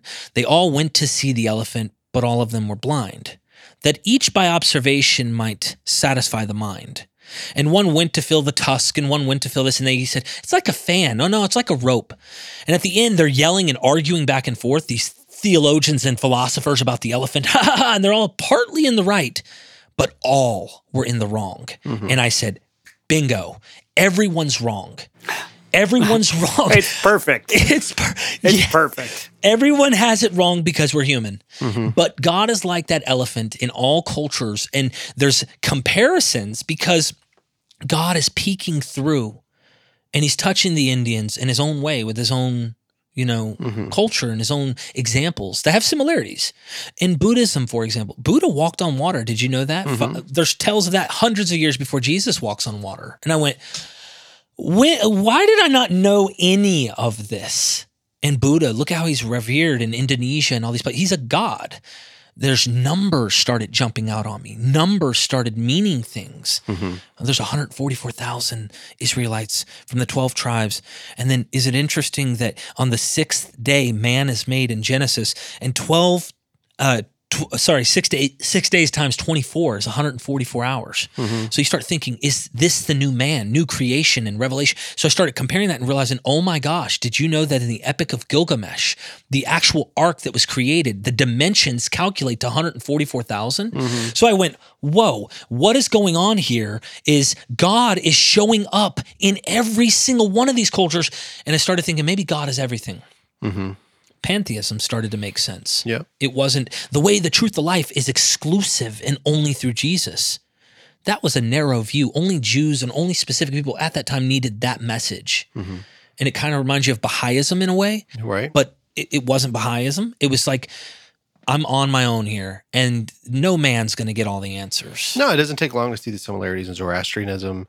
Like, I know exactly where you are because that's where I was long before I even became a Christian. We have a very similar story, but we're in reverse. I didn't shoot heroin, but I wanted to. That's I just well, I'm didn't. glad you didn't. Yeah, no judgment for me. I mean, at all whatsoever. I'm just But saying. don't start. Because you're in reverse. You don't Come have back any heroin. into it. Keep your eye out. Yeah, babe. Yeah. Watch me. She's like, Yeah. No, I think that's really. You're right, and we could like. Myth Vision podcast is dedicated to exactly what you're talking about right now. You're meeting with scholars now, right? You're asking all of these questions. You're trying to learn. You're sharing, and a lot of people are enjoying it because they don't get it anywhere else. They really don't. It's hard. We bring up some really tough questions in this room, and we don't necessarily have all the right answers, but we're still seeking. We really are. We're looking to answer the questions that all your pastors and priests won't tell you.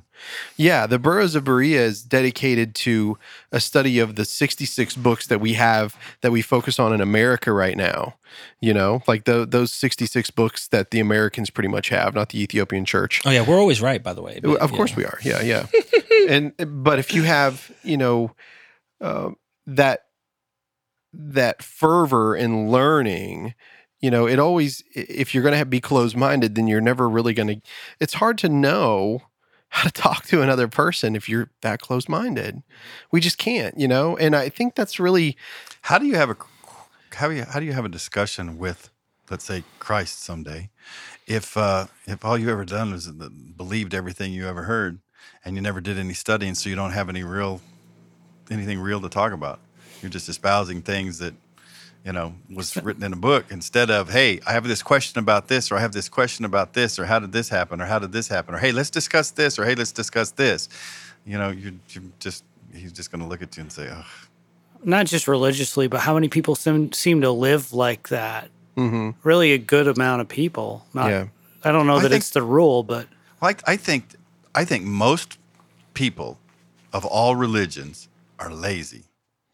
And they don't read or study anything. And they take everything that they've ever learned and think they know everything. And they haven't taken the time to read because they're all told to read, but they don't. And, I haven't been to a church yet for any length of time that preached on more than 20% of the Bible. Yeah. Maybe it's 30%, maybe it's 35%, but they seem to go to the same books and talk about the same things over. And you go to a Catholic church, and every 5 years it's the same. You go to non-denominational and the Wesleyans every 3 years. I mean, it's the same things. Not that they don't bring in things here or do some studies, but they don't talk about the rest of the Bible. Yeah, Tiziana said she thought they only taught 12.5% of the Bible, so therefore she was an atheist. That's what Tizi says. That's just hilarious. That is. But I'm curious about, so tell me where you are now. So we talked about the podcast. Now let's say with that moment, let's talk about right as the final time when you got clean. What's going on in your mind? Like, how are you working through this? And when was this? This was October the 20th. Well, a few days before October the 25th of 2015. Mm-hmm. And I lied to my mom and said that the dope dealer loaned me some heroin, and that my house was going to get shot up, which meant he's going to shoot the family with her and my kids in it.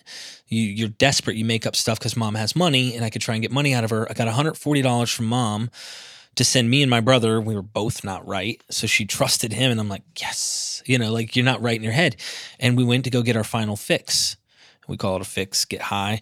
And I got high, and I remember, to get them off my back, I'm going to come back to you, oh, heroin. I'm going to come back to you, baby. Don't worry. In my head, I'm thinking that I really didn't have any ultimate intention in my head. It's weird. There's compartments. She gave him an ultimatum. I don't think they took the keys to my truck. But I was like, here, give me money for heroin here. And then I went to this lady in recovery's house and started to withdraw. And I'm not going to go into every bit of detail because this story would go forever, but she came over and I was trying to bribe her out of her medicine at the time, because she was for regular pain, whereas I legit, and it's wild how I was. But long story short, I turned my phone off And I always tell this story at the beginning in recovery rooms that something divine happened. And I went to plug my phone up and I said, I want this thing to wake up tomorrow and turn it on and it's fully charged and I can call somebody to bring me a bag or something out here in the country. Turn it off. I don't think I turned it off for months. You know how we typically just plug up our phones? Sure. I wake up the next morning, I go to turn it on and it won't turn on. And I tried. I even had the lady at the house in recovery trying to help me turn on my phone so that I can get dope and she has no clue about it. Well, through these 4 or 5 days, I am insane. I mean, it's so, if you've never done it, there's no way to explain it, but I am like, this is my skin. I'm an alien in a place being born into, like the Matrix. You're unplugged and you're waking up and you're like, oh my God, what is this? And I'm starting to have these, like, I guess you'd say, coming to reality moments. And I remember my mom coming over. I probably mythologized this a bit because this is what we do as humans, by the way. We tell stories. Mm-hmm. And I didn't even realize that I would do this. There is truth to it. There's a foundation here. But mom came over, dad was with her, and mom, whom is the most out of mom and dad who have hurt, was mom. Same with dad. He hurt mom more than anybody too. And mom was like, I love you, son. And I'm like, I love you too, mom. I love you too. And mom looked at me. She says, no, I love you, son. And it started to get to me. You know what I mean? Like, because it was like, I really screwed her over. Ryann was pissed the night before because I was trying to take her medicine, you know, but she still came over. She still supported me. And it was almost reminding me of that John 20 passage where Jesus is like, do you love me, Peter? And it was like, feed my sheep. And mom was like saying to me, I love you. Mm-hmm. And she's like, I don't think you get it. Like, I really love you, son. Don't think any bad of what I've done. And I took it and I started crying a little bit. And then the lady said something that pissed me off. I went in the room. And anyway, I'm getting clean and I'm looking for signs. Like, things seem to be lining up. Like, the universe seemed to be lining up for me. Things were working good for me. I thought I bought a pack of smokes from the gas station. And on the front page of the newspaper, there's this kid or an arm with a heroin, and it says, epidemic in Fayetteville, North Carolina, heroin. The day I'm out of this lady's house, I'm at the gas station getting my Marble Menthol Blacks. Never going to forget it. Then I go to look for a job. I'm working at this Jesus car wash, and then we go wash cars at this other company called HBC, and it's a solar panel company. The day I go back, one of those days, I can't remember exactly, but I told it like it was perfect. Like, it was like, here's the gospel for you. And I saw on the front page of the newspaper, solar panels. And I was like, I'm applied for this job and I got the job and I became a supervisor. I moved my way up in the company and I believed in God from the beginning of that, or something. I called it my higher power. I believed something was looking out for me. Yeah. Because I didn't believe it was me. Mm-hmm. And then I started coming across some interesting philosophy and some wild parables, if you want to call them, that really clicked. And I'll tell you one of them. So this is not written in any holy book, but God goes to make man. And Satan overhears it, and he hears God say, I'm going to make you brilliant, passionate, driven, motivated, enthusiastic. You're going to be all the attributes that I am. I'm going to give that to you, to mankind. Satan hears this and is like, all right, before he makes man, I need to find somewhere I can hide God where man will never find him. I'll hide God beneath the mountains, under the rocks. And he thinks about it hard and he says, man will be ambitious, intelligent, motivated. He will unearth the rock. He will remove the dirt. He'll find God. I can't hide God there. I got it. I'll hide God beneath the oceans, under the water, under the sand. They'll never find him. And he thinks, man's intelligent, passionate, driven, motivated. He'll create an apparatus. He'll find a way to sweep away the sand and discover God. I can't hide God there. So then he thinks long and hard and says, I got it. I'm going to hide God inside of every single person. And they're always going to be searching and looking for God and never stop to think for one moment that it's in them or that it's them. And so I started to go, that's the key. Finding myself was finding God and being comfortable with exactly who I am and knowing that I will make the right decisions to do better, to better myself, trusting myself and not hating my flesh and not trusting myself. Oh, wretched man that I am. My ideology started to change. I believed in who I was. I knew I was great. And it started to happen. And then I went, wow, that is a radical different world than what I was taught by Paul. That is a radical different world than what the New Testament teaches. And I still love learning all of this stuff. But I went through a little phase where I started to realize, okay, I was wrong. Like there's stuff that makes better sense. And then I was willing to listen to scholars, but they were fringe. Yeah. And what I mean by fringe isn't just that Robert Price is considered fringe as a PhD. I'm talking about beyond him.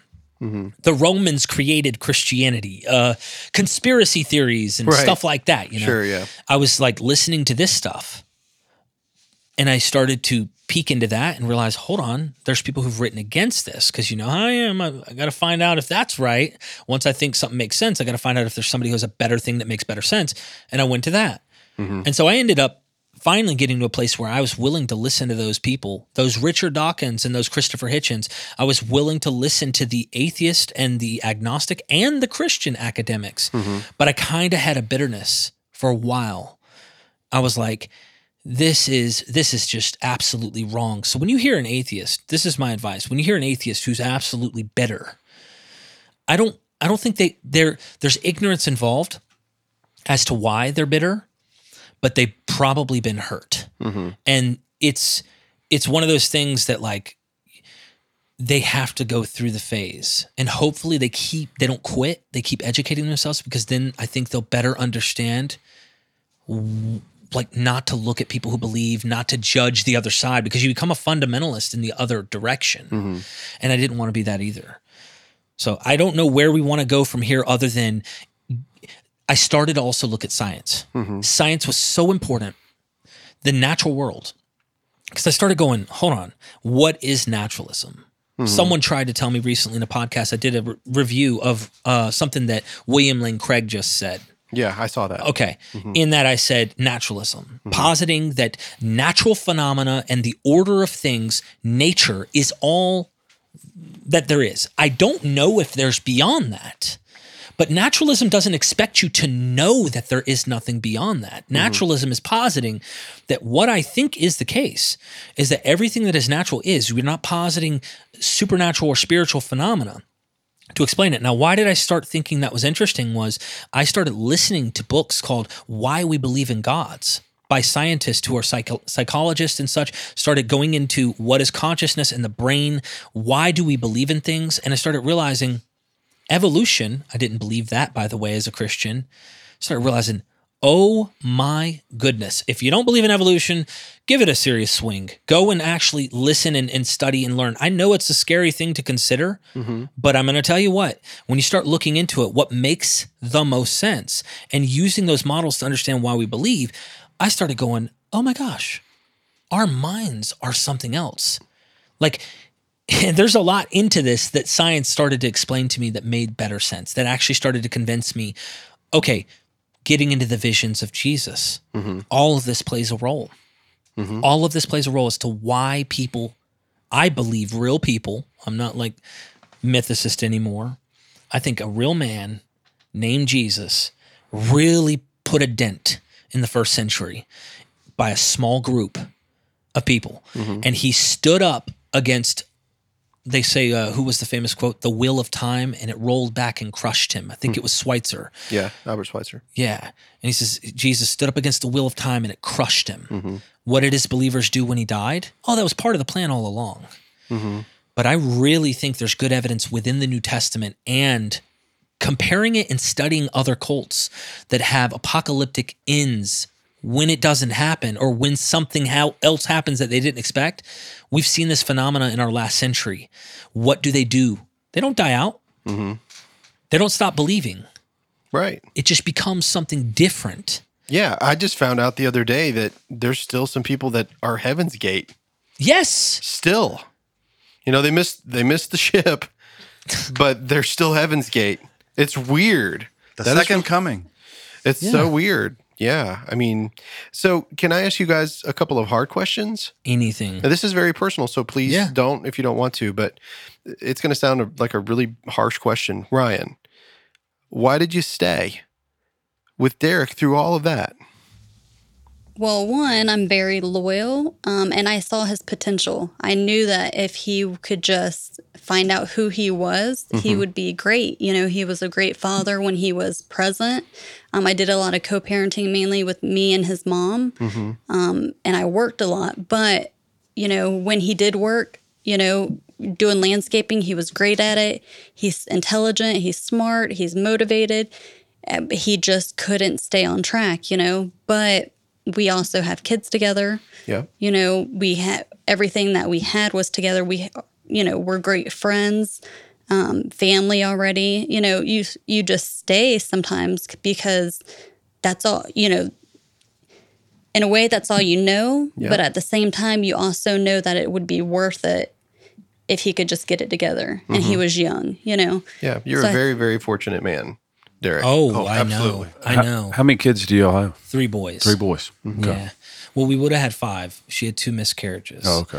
And so, thank God. yeah. I mean, I mean, if you were to, Thank God for those miscarriages. That's an interesting quote. I just wouldn't have 5 kids. That's all. yeah, like That's It would have stopped at some You would've- point. I'm just exactly. You really didn't want 5 kids. Yeah, I got it. No. Yeah. done. So, yeah, you're very fortunate, you know, that you have that, which is awesome. Now, Ryan, where's your parents at? Were they involved, or are they in your life? My mom is involved, as you know. She struggles with alcohol as well. Okay. She is sober now. Within the past 2 years, she's gotten clean. So she was involved, but wasn't at the same time. She's not dependable, someone I could count on. His mom was. His mom was very dependable, someone I counted on, someone I trusted with my, you know, with my kids. So I leaned a lot on her. My dad, my biological dad's not involved at all. So. And do you think, all right, so I know some mothers that are dealing with children that are addicts, and I have observed them. I have observed my own grandmother that has went to the ends of the earth for one of my family members, and nothing will turn her. And there's a love there that's just, it's indescribable. And this is a grandchild. It's not just a child, but it's a grandchild. It's amazing to watch. And I've seen some mothers that have children that are addicts, and it does not matter at any point for them. I can't say this for every addict's mom. I can just say for the ones that I've observed based on what you just said about your mother. When she said that she loved you, she really meant it. There was never going to be an end of that love for you from her. That's an amazing thing. well, I know that would be the same for Ryan too. Like I think that the reason why it's easy with my mom and just saying that is me and Ryan, we were young and we have clashed through the years. You know, there's been times, never abusive like that. Sure. Maybe verbally, you know, there's been times where it's been like that, but I was never like that. You know, it's just one of those things that I think she really loves me. Yes. She really does. And I love her too. Yeah. We had to find that out the hard way. Trust me. There's Yeah. times where you think, oh, the grass is greener on the other side. It's not. No. It's not. And you know what? I'm a very lucky man that it was her that I had a kid with. Yeah. You know? Sure. So she stood by my side. And the interesting thing about where I'm at today now is that I don't care what she believes. She could become religious. I like actually practicing if she wanted. I wouldn't feel offended at all. That's I'd another even thing I join appreciate her. about you. You've said that about anybody. If whatever they need to get through life, you know, to Right. help them, that you're all about it. You're not going to judge people about that. And I Right. get it. I think that's a sweet natured way of being. So now I just want to ask a couple of questions just because I'm just testing your Bible knowledge because you know Yeah. the Bible, right? I mean, I think I Right. do. You ready? Okay. All right, here we go. What does the word gospel mean? The good news. Okay. Do you think that Christianity is good news? I think that I ultimately, no, not today. To be blunt, I think it's good news when you believe you have a disease. And I think that when you have bought the idea that you are born into sin or you are a fallen creature that needs salvation, Yeah. of course it's good news. Yeah. Well, yeah. If You know they, what I mean? if they Like- give you the bad first, then they show you the way to the good. Right. Correct? Right. Yeah, it's a psychological maneuver. It's like reverse psychology. And that's where I'm at now. Yeah. It made me think of every infomercial ever where they're like, somebody's trying to open a jar and they fall down a ladder somehow. Look at me like in this now we chair have right this now. thing that opens jars. Yeah, look how I'm sitting in this chair. Do you sit and look like a fat lump in this chair? Well, try the all new upright chair or whatever. Yeah. I mean, if they give you the bad so you can love the good, right? So the good news. Right. All right. So we call it the Gospel of Mark, the Gospel of Matthew, the Gospel of. It's literally saying it's the good news that came from Mark, the one who wrote this, right? And in Mark, it says the beginning of the Gospel of Jesus Christ, the Son of God. The Genesis. Yeah. The Genesis. The Genesis. Yeah. Which to me always told me that was the first book. That was the first one, and they were all borrowing from Q. Let's just be real. Well, I mean, Maybe not. I or don't Matthew know. was stealing Mark, and I saw 100%. that. Yeah. They call Matthew Fat Mark because 90% of Mark is in Matthew. And when you look carefully, what's really interesting while they copy, Matthew changes a lot. And it's not like small things like I used to think as an apologist. What? It's Matthew says 2 women at the and then this one, well, they just left 1 woman out. That's not a contradiction. There are so many. And if you're honest, you'll get it. If you're not, and it makes you happy, believe whatever you want. Yeah. That's my honest suggestion. I recommend, there are people who believe, like, there are people who are into comic books, right? They know it's fiction. They need it. They like it. They like, which one is it, Marvel or is it DC? And they know it's fiction, but they got to believe it. Well, if you have to believe that it's not fiction and it somehow makes you happier and it makes you a better human being, go for it. But if you're going to take the serious route, which is the hard route, which is the route that I ended up having to go down and realize the hard way, you're going to find out Mark is a human who does not have a Jesus on that level that we end up hearing in church history where we're like, oh, he's the Trinity or he's literally God. It's not high Christology. Not high Christology. Nope. Matthew definitely raises the Christology where he is powerful. Yeah. His family thinks he's crazy in Mark. Yes. Literally thinks he's nuts. What's wrong? They're trying to get him out of the public. He gets God's Spirit at the baptism. In Mark, this is really interesting. I just learned this yesterday from James Tabor in the Greek. It says, you know, that part where it's like, this is my beloved son in whom I'm well pleased. You imagine in your head, as Christians, we've always heard this. There's a group of people at the river and they saw this magical man just float. And then there's this dove that descends and this voice opens in heaven. And it says, no, what Mark, you got to take a book at a time. Yeah. If you're really going to be careful, you really do. Because the Greek says in Mark that God says to Jesus, you are my beloved son. It's almost like he whispers to him, you're my beloved son, in whom I'm well pleased. No one heard it. It doesn't say that everyone heard it. In Matthew, it makes it everyone. Only Jesus knew it. That's why every time he turned around and went, shh, don't tell anybody. Don't tell anybody. But in Matthew, everybody knows. They know this whole secret. Mark, no. There's a scholar, Dr. Raday from 1901. He published this, The Secret Messiah, if you will, of Mark. Jesus hides his identity the whole time. When the demons go, hey, we know who you are. He goes, shh, don't tell anyone. Right. And he casts them out, gets them out of there. Everyone knows, and this is a real interesting take to get at this. In the Gospel of Mark, it starts off, he tells you the secret of the whole gospel right there. This is the genesis of Jesus the Messiah, the Son of God. Yep. Reader, it literally looks like a play. Here's the curtain. It's down. The text comes up. This is it. The play opens, and there's this river. And there's this man walking up to John the Baptist.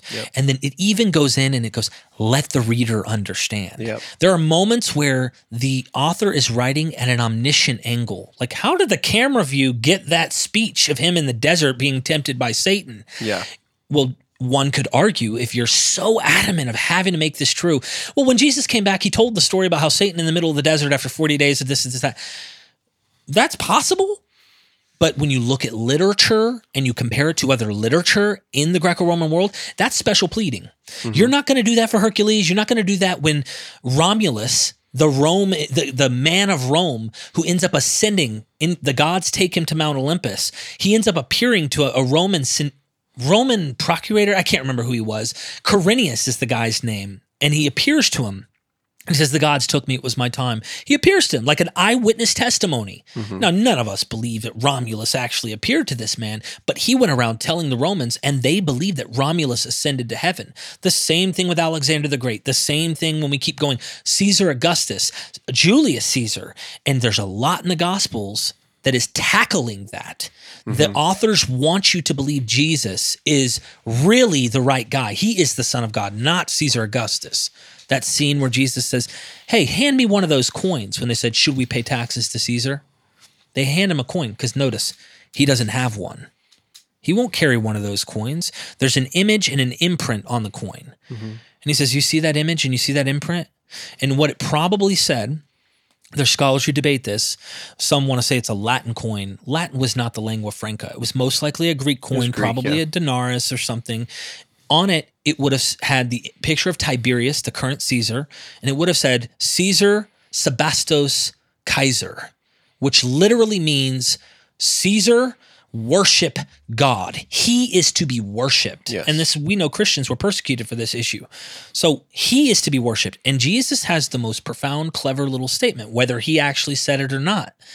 He says, render unto Caesar that which is Caesar's, render unto God that which is God. He's telling you in that phrase, Caesar is not God. Because he's saying, give God what's God's, not Caesar. And it's a little subtle, as John Dominic Crossan said to me, it's a little treason. It's a whisper of treason, where he's saying, Jesus is gonna, why do you think he was executed? I think he thought he was a king, or they believed he would be. I do think this. I really think this. Well, and the ones that he's showing the coin, of course, this is the Pharisees. They're trying to trick him. But the interesting part is that when he says, okay, whose image and superscription is on this? So the question, the secret question is, whose image and superscription is on you? Because you are made in his image. So now you give him his image, which is what he created on his own. Now you give God render unto God what is God's, which is you. Give your image to God. It could be. You are the image. I see that play. I mean, this gets into interpretation, right? And that'd make a heck of a sermon. Yeah. You'll learn really quick here, though. I'm the one that's right. Yeah. Well, yeah, absolutely. After me. Well, that's why he always puts you on that side. So he's he's always on your right. No, we have, we're trying to convert people to Welchianism. We're working on it. No, but okay, so you've already said the gospel was the good news. It doesn't sound like good news. It's good news to those who believe it. Yeah. It's good news to those who think that they're going to be punished and judged by God when they die. Right. But it's good news to people who think that they can't keep the law, for example. They're not good enough. And though it's really good news, as Nietzsche talks about, to people who are poor, to people who didn't get good in this life, because it promises them something better. Oh, your treasures are in heaven. A mansion, this whole thing is constantly trying to give you, don't worry, you're going to get it. And heaven is going to come down to earth. The New Jerusalem's supposed to come down out of heaven. Yeah. Now, I know, full preterist, I know how they interpret all of this. Yeah, of course. I get it. But when you read apocalyptic literature that isn't New Testament, and we're not being what I call special pleading, because remember, why did we become full preterist? Because we believe the text. Jesus said it, right? Let every man be a liar, Christ be true. Yeah. The words of Jesus. When you do that, you have to hurdle certain words. And those words have to mean something to make it make sense. And this is exactly what the Greek poets, the philosophers, did when they read Zeus and they read Homer, the Iliad, the Odyssey, they read the Aeneid. They read these stories of Zeus literally coming down out of heaven and raping women and children, boys, literally raping them. And the poets they went, it doesn't mean that. So our God did not do that. So what it meant was, and you see where I'm going. Everything meant something else. And of course, the full preterist justification is, this is poetic, apocalyptic literature. Look at your Hebrew Bible. See what happened to Babylon? The sun, moon, and the stars, the whole night. That's not literal. Why would you, Mr. Christian, think that the literal end and the second coming and the resurrection is literal? Look, Ezekiel's bones. We know that's the resurrection of Israel.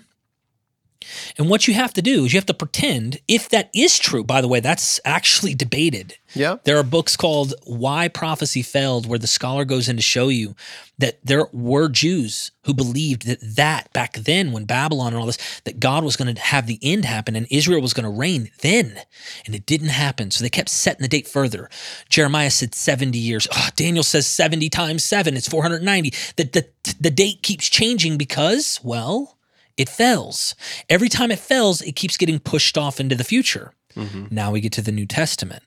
And we're supposed to believe, which full preterists probably aren't aware of this. Don K. Preston seems to know a little bit about this since he's spoke about Schweitzer. He spoke about these other Strauss. He knows some of these academics. But what he doesn't, I don't think, pay attention to, which he actually contacted me when I did an episode recently with John J. Collins.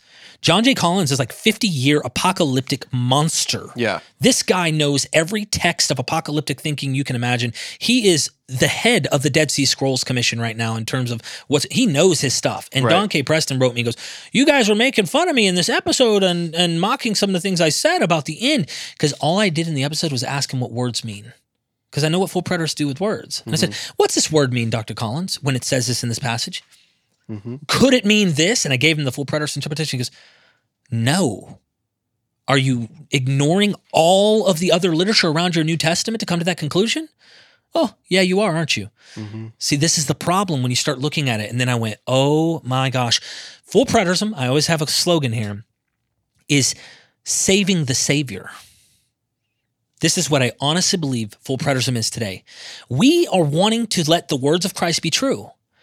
And we are trying to save the Savior. So his words are true, the church is wrong.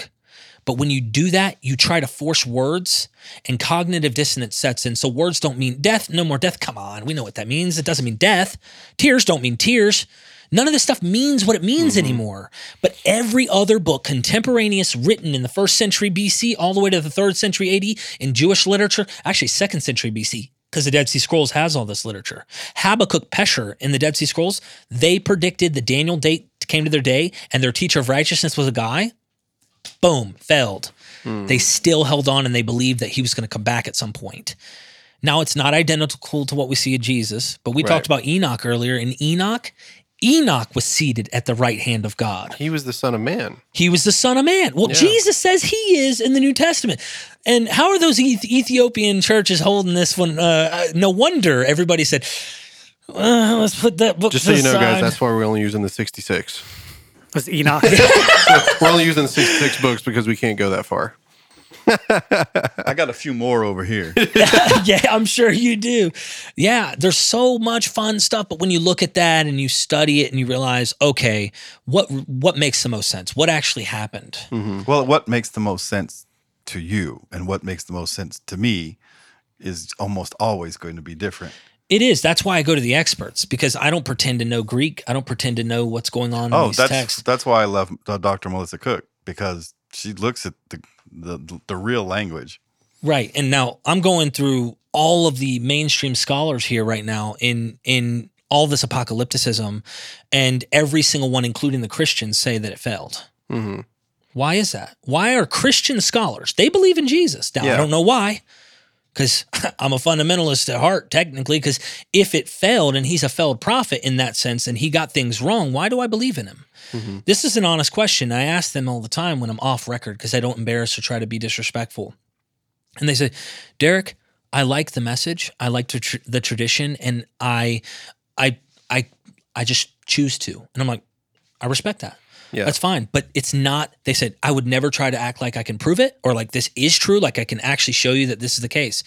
And all of them, Dale C. Allison Jr. is one of my favorite right now that I've been studying. And he's a Christian. He said in 1970-something, he had an experience. Dale C. Allison? I don't think I've ever heard of him. Dale C. Allison Jr. He's actually one of the world's #1 theologians right now in New Testament studies. Wow. Okay. And he's like N.T. Wright learns from him. Like all of these people. Really? Oh yeah. I go to the top. I don't play around because I want the best of the best to give me what they have. And they don't agree on a lot. But if there's one thing they do, they know the apocalypticism of Paul in the New Testament didn't happen. And when I was a full preterist, I didn't know any of this stuff. Like I didn't know any of the academic stuff. Right. The text seemed to appear. Paul says that the gospel has been preached to all creation. He does, all creation. 1 Colossians, 13 or something. And it's like there's the other passage that the gospel had been preached to all nations. Yep. And we find a way to go, see, when we see Matthew 24, that's one of the things that has to happen for the end to take place. And so we find it and we go, everything is right at the cusp of the end. It's right there. It happened though. Yeah. It happened, didn't it? And then you realize what the scholars are saying is this is exactly what Daniel was doing. They're right at the cusp of the end, and it's right there. In fact, any of the academics that you go to that aren't like, I guess you'd say harmonizers, they call them, or people who are apologists trying to argue for the date of Daniel to be in the 6th century BC. Most of them say it was written in the 2nd century BC during Antiochus Epiphanes, right? Which it clearly is talking about how the temple and the abomination of desolation and all that stuff's right there in Daniel. Yeah, I'm going to interrupt you just real quick. Andy, do you remember do you remember when we've had conversations in the past and I've said, either these guys were experiencing all of these things and then going right and then writing about it after the fact and then showing it as prophetic and perfection. Do you remember me telling you that? I don't actually. Yeah. We say a lot of things on here, don't we? True. But what I told him is like, these guys either this is so awesome that these prophets were so perfect, or it happened after the fact and they wrote it back. Right. Because they'll say, one of the things that preterists do is in the argument, which I don't really hold to and don't really care, but that every letter has to be written prior to 70. And they're like, well, it doesn't mention the destruction of the temple. That was their central focus. That was their world. Why would they have not mentioned it? And it's like, well, because they're cheating. That wasn't Paul's. That's another thing I discovered I didn't realize. Paul was not concerned. He's a diaspora Hellenistic Jew. He's from Damascus. He's out here, not even near Jerusalem. He's only commissioning with them after persecuting these Christians and becomes one. And notice in Acts 17, you ever heard of those Israel only guys? Is everyone in here full preterist? I need to. No. Okay. No, I'm the only one. Okay, so you're a futurist. Technically what we call futurist, right? It's the idea that one day, or you don't know where you are. I know what you're saying. I'm just not saying it out loud. I'm the only full preterist in the room. Only full preterist. Yeah. Okay. I don't count. He's the atheist. Okay. Technically, Andy, you're not in the room. Yeah, that's true. You're on the other side of the glass. Okay, so then what was I even saying that threw me off? I think you were trying to destroy my life. Oh, that's right. Acts 17. Yeah. Acts 17. Remember the famous part where Paul goes in Acts and he's in Athens. He's at the Areopagus, if you call it that, or the Areopagus, however you want to pronounce it. And there's these non-Jews. And he's preaching this message and he's like, look, from one man, all the nations of the earth. He starts to give this universal from Adam on type message. Then he talks about the judgment that is soon to come. He's in Athens talking to non-Jews. Yeah. What judgment of the temple in 70 AD, 1,000 miles away from where he's at? They're not going to the temple. What judgment was Paul talking about? I had to ask this question seriously because it cannot be the temple in 70 that is the final judgment. Paul is warning people all throughout the Roman Empire. He's trying to make it to Spain. He tells them in Romans, he's like, I'm trying to get out there to Spain, and he's never even met the Roman church in that letter. And there are clear reasons to think he thinks beyond just 70 AD, this small thing. He is hoping that all creation is transformed. And when he says creation, I know what the covenant creationists teach because I was close to all the covenant creationists too. I was one for a couple of years. And Jeff Vaughn and Tim Martin and these full preterists that came and tried to say Genesis is not literal creation. It's not talking about actual physical creation, what we're talking about here. I'm not saying Genesis isn't, I'm not saying it's ex nihilo, out of nothing, but I think that it is talking about actual creation. The point is, that's a whole different rabbit trail within preterism. If you ever want to go into it, you can explore it. It gets real weird. But new creation, new heavens and new earth? Come on. Are we really living in the new heavens and new earth? Christians will say, of course not. Full preterists will say, of course we are. And it's like, that's really weird.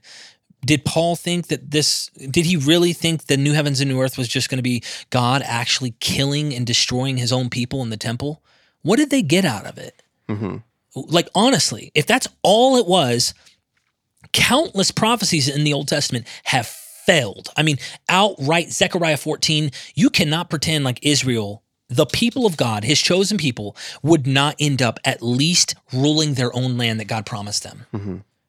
I had always, You know what I mean? Yeah, I mean, now we're not going to get into a debate in regard to this, but I'm just going to say, you win. Remember, you're right. Well, that's why I'm saying we're not debating. Rick's room. We're not actually There debating. isn't a debate. Well, just remember revisionist podcast. So, and he's my editor, and so, no, I'm just kidding.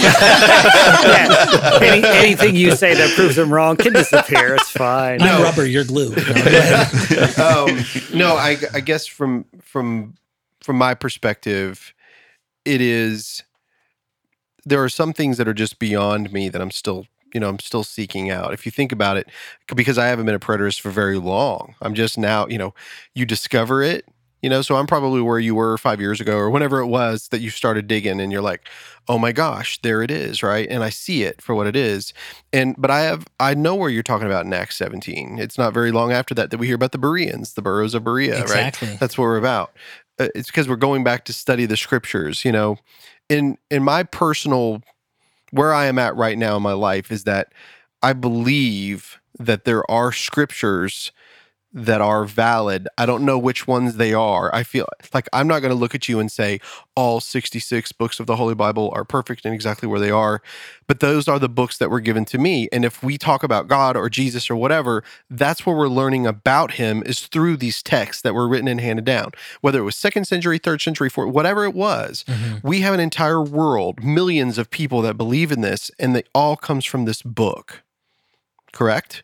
Billions. Billions. Literally 2 billion people So- believe it, which is why I'm fascinated still, because I'm like, I know what it's like. Yeah, so if you take, so now we have this book, okay? And the God or Yahweh or YHVH or whatever you want to, whatever the Yehovah. tetragrammaton, yeah, Yehovah, that's the way Yeah. Nehemiah Gordon says it. If you want to know who that God is, then you're going to find it within the pages. See, she's still being my wife. She's helping me out. There's a bug on you. Oh, is there still? Yeah. It's like a little mosquito. Yeah. It's wanting to suck the blood of Jesus out of it.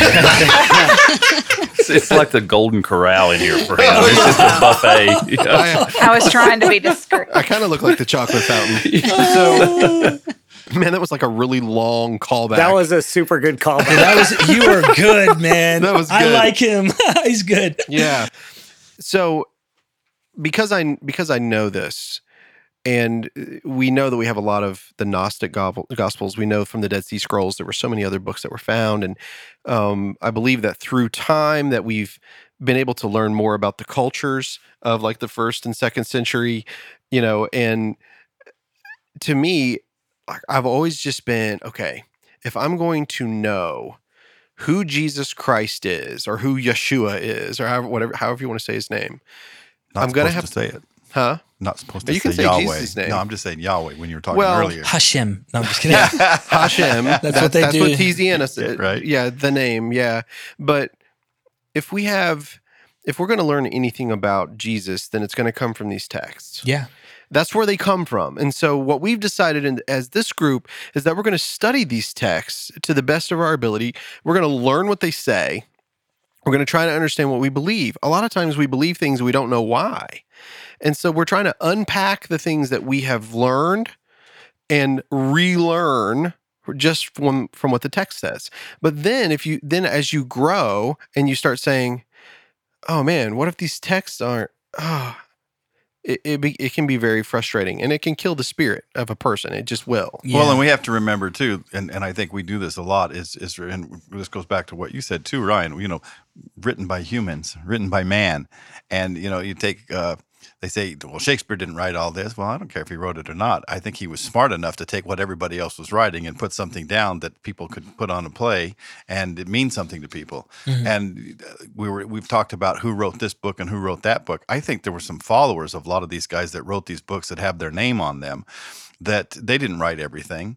They had other people writing things down. So you've got 4 of your guys writing all these things that you're saying, and then it gets put into one, and maybe one guy sits down and takes those 4 people and puts it into one.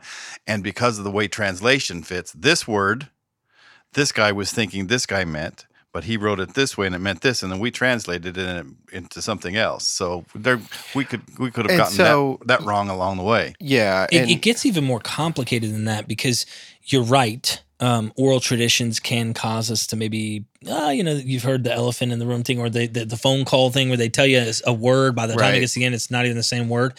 But there are clear, purposeful changes by one author to another. When you look at it, you go, he did that on purpose. He changed Mark. Like, he has everything verbatim about Mark, and then he does this on purpose, and it's in contradiction to something maybe Mark is saying.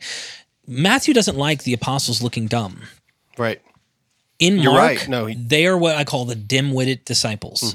They don't get it. They're knuckleheads. They never get it, even to the very end. When the curtain closes and the women are at the tomb, and the man says, "Go and tell them," he said, "to meet them in Galilee."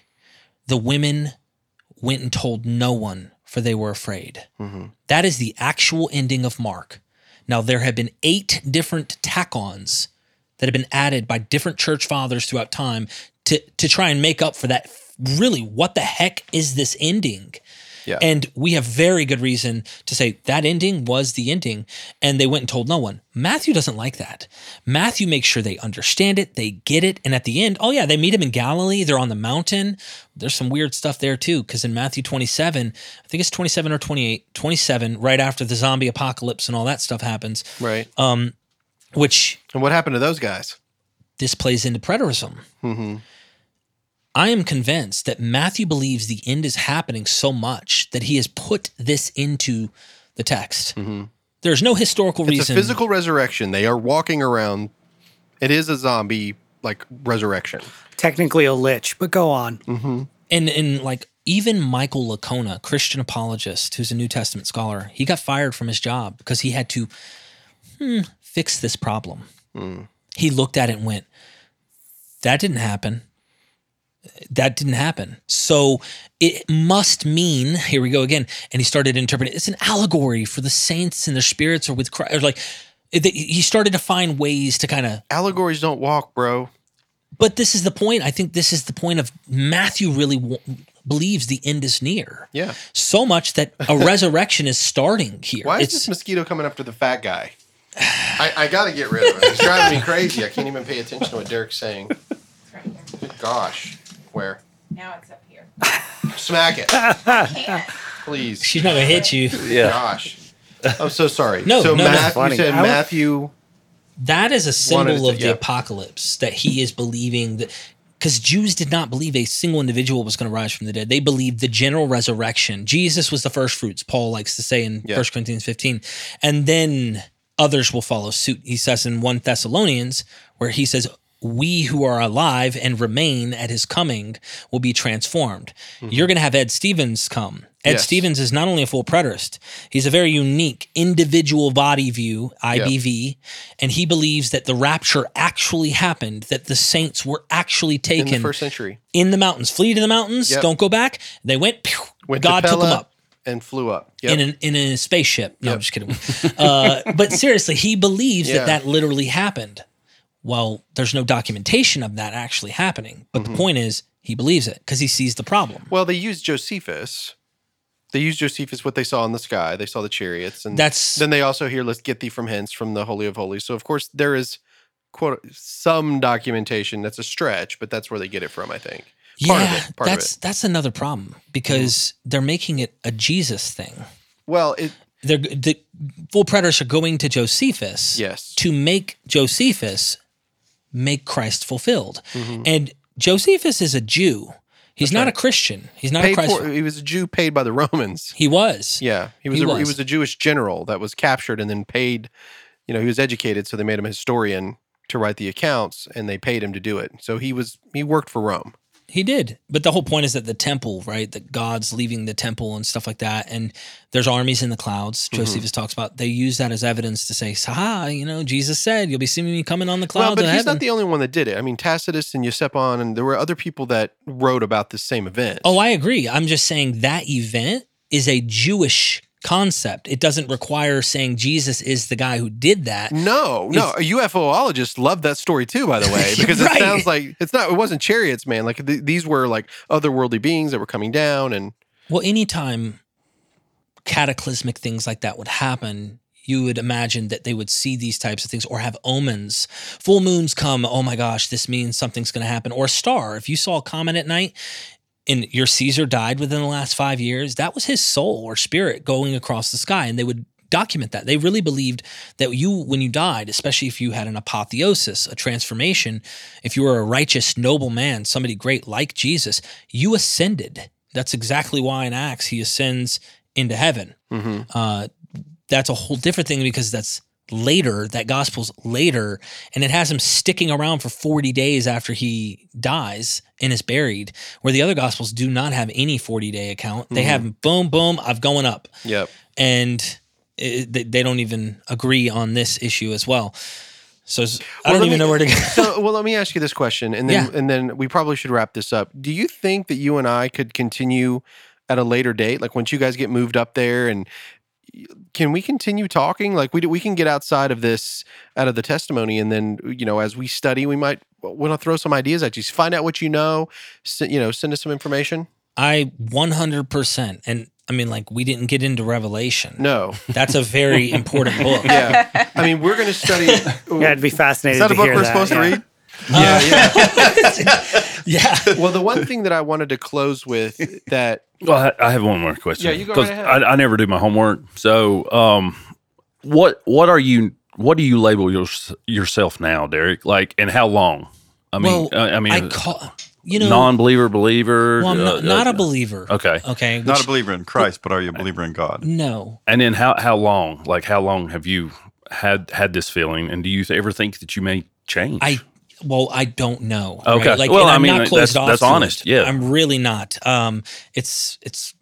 It could, my mind could easily change, and we're learning a lot. We've got the James Webb. We might find something that goes, "What the heck? This just is." How do you explain this? I love that, by the way. The James Webb. Have you seen how far it goes? It's ridiculous. The pictures are amazing. Bananas, man. I love it. I love watching that super zoom. It goes on forever. It's like we can't even cross our own Milky Way.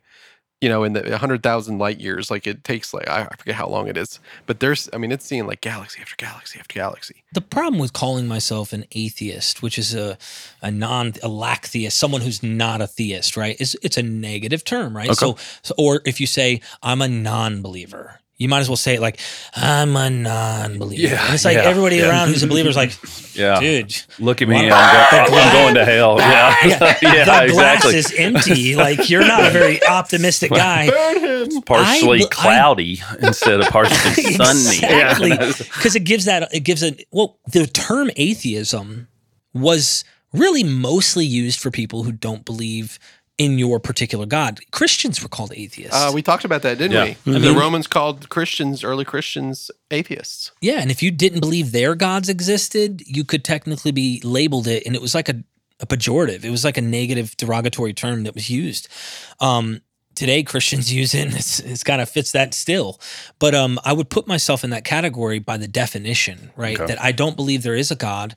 Not closed off to there being one, but I want to say this while you asked me that. This is important. My talk yesterday with my mom, I was telling her where I'm at. Like, we've not really had that many talks about it, but I tell her, like, this is where I'm at.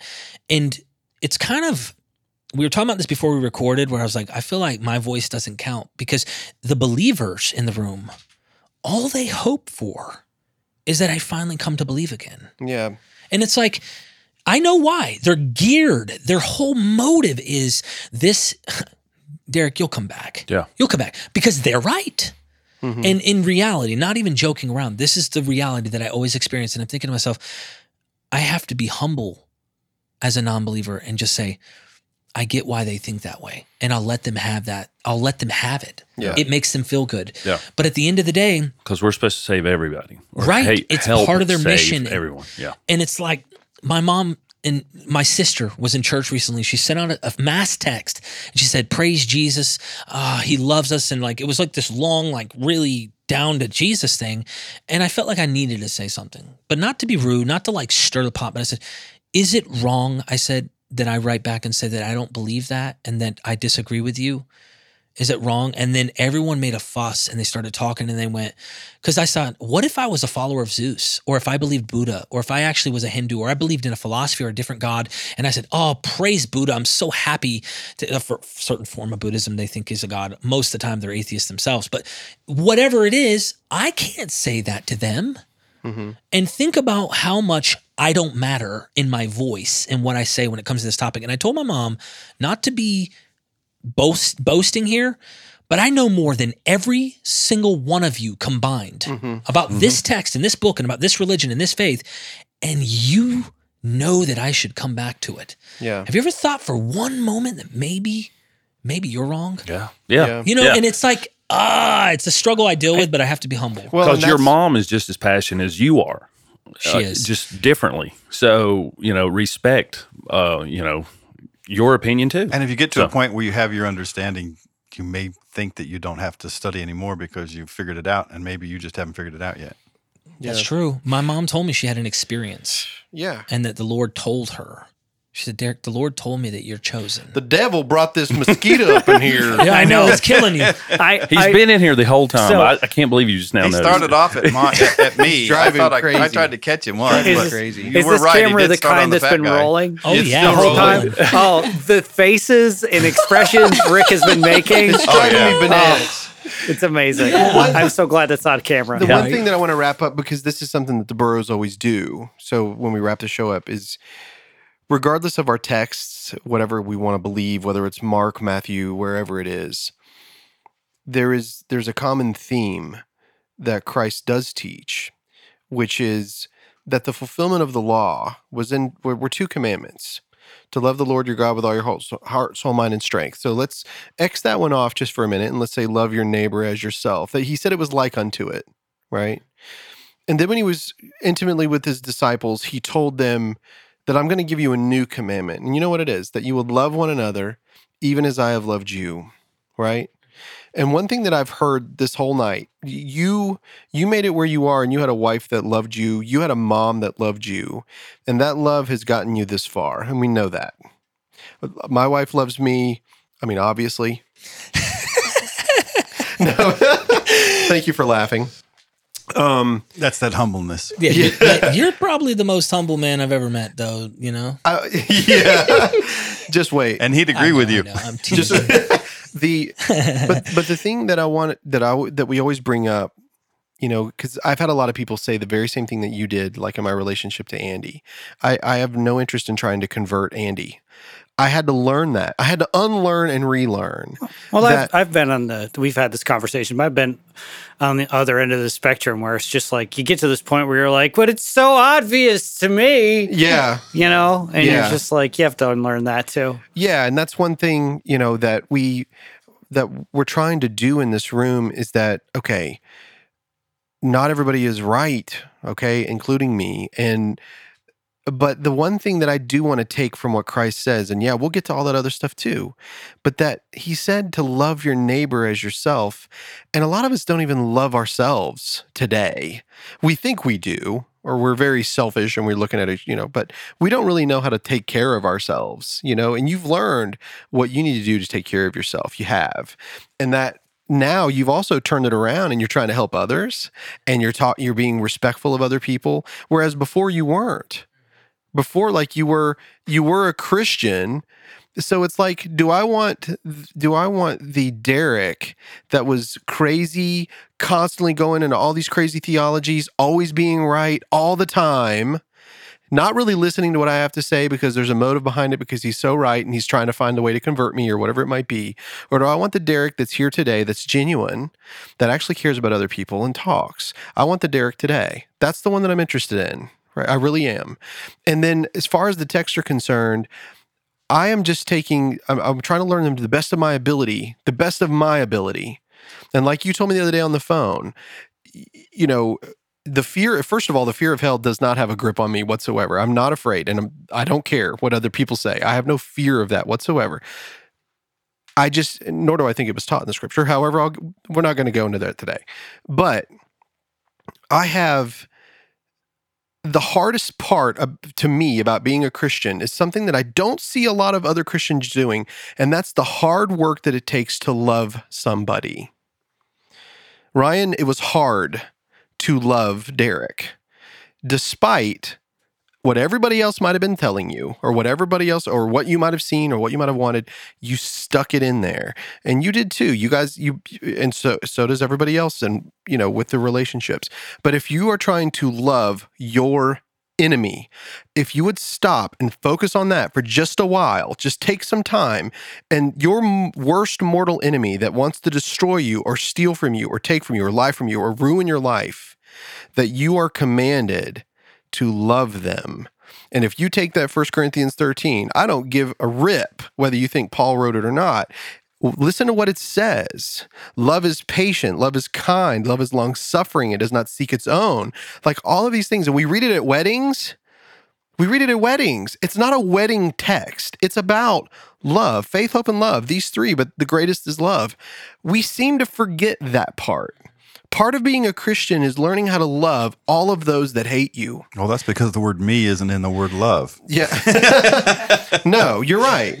But if we refuse, like you've got this love in your heart. Like if you're trying to help addicts, or you're trying to help people, like you're respecting them, and I'm like, hey, can I ask you a question? You're like, absolutely, I'm all about it. That's an awesome way of being, Derek. And for me, I know a lot of people. I've seen a lot of people that they're so concerned with making sure that you get converted that once you say, okay, I'm converted, then it's like everything's cool and everything's good. But Christ commanded us to love our very enemies. That I think I heard it on your show, like being Christian is hard. Okay, if Christ was the one that's carrying the burden, and he did, according to the scriptures, he carries this burden, then the burden that's laid on us is the love. It's the love. And I'm not a hippie. Now, Andy even says he loves hippie Jesus. Like hippie Jesus is good Jesus. Yeah. He tells you the nice things. Yeah. Andy has this joke where he says, when things go bad, Jesus ducks and the Old Testament God comes up and throws him into hell. Like, oh my gosh. That's what he said. But in all reality, you need the good cop, bad cop, I guess. Yeah. But when we sit in this room and we're doing the studies, and whether we agree or we disagree, regardless, we are commanded to love. And that isn't a superficial love either. That is a requirement that we have to work at. It takes effort. So if somebody says, oh, I don't believe in them Islams, we need to make that land in a parking lot, and they say that, no, I'm sorry. I ain't going to pray for President Biden because, he's full of hell, or he's a Democrat, or whatever. And for whatever reason, I don't know why Christians or Republicans were the worst, but truthfully speaking, guys, we are supposed to love our very enemy, the one that's ready to behead us. That is not an easy thing to do. It's a requirement of the Christian. So while we're focusing on all of this theology, we're focusing on all the stuff, let's talk about full preterism, and let's talk about post-millennial, and let's talk about amillennial and all that stuff. If you have not love, you are a clanging cymbal to me. To me completely. It's just a clanging cymbal. But if you have the love in your heart, and it's not even a heart thing, guys, this is effort. You have to work. And it's like, well, you don't have to work to get to heaven. You're right. According to the Christian, belief, Christ did all these things. He did. He fulfilled all of this for the Christian. But he also told us, this is how they will know that you are one of my disciples, by how you love one another. And guess what? Christians don't love each other. Christians are too busy trying to be right. Christians are too busy trying to change you, to conform you into their image in order to be happy with you. That is wrong, and that is not what the Bible teaches whatsoever. We have to stop trying to get everybody else to conform to our own image in order to make ourselves feel better. And we need to love everyone as they are. Christ said, I love you, not you're going to hell. And I don't care what anybody says. I've said that I love transgender people, and I have been ridiculed and mocked and said that, you don't. Wrong answer, folks. They are human beings. They make choices every single day, just like you and I do. I don't care what you think. I love every single I will put the effort in to love that person. And Christ regardless. loves all of them just as much as he loves you. And I don't need you to convert for you to have that love. But I'm still going to pray for you. That's sounding like my mama now. Yeah. Well, So I said, love go, you. I said, go for it, mama. You know, like, if loving people is heresy, then I will die a heretic. That's what my goal is that I want to learn how to love the way that he described. Oh, That- I wish I could, because I've got I want kids, it. and I think- there are days that I just Yeah. have I a- got you, brother. I think that's a noble philosophy to have is love. Yes. I really do. I think that if there's anything you're going to take out, that's the one.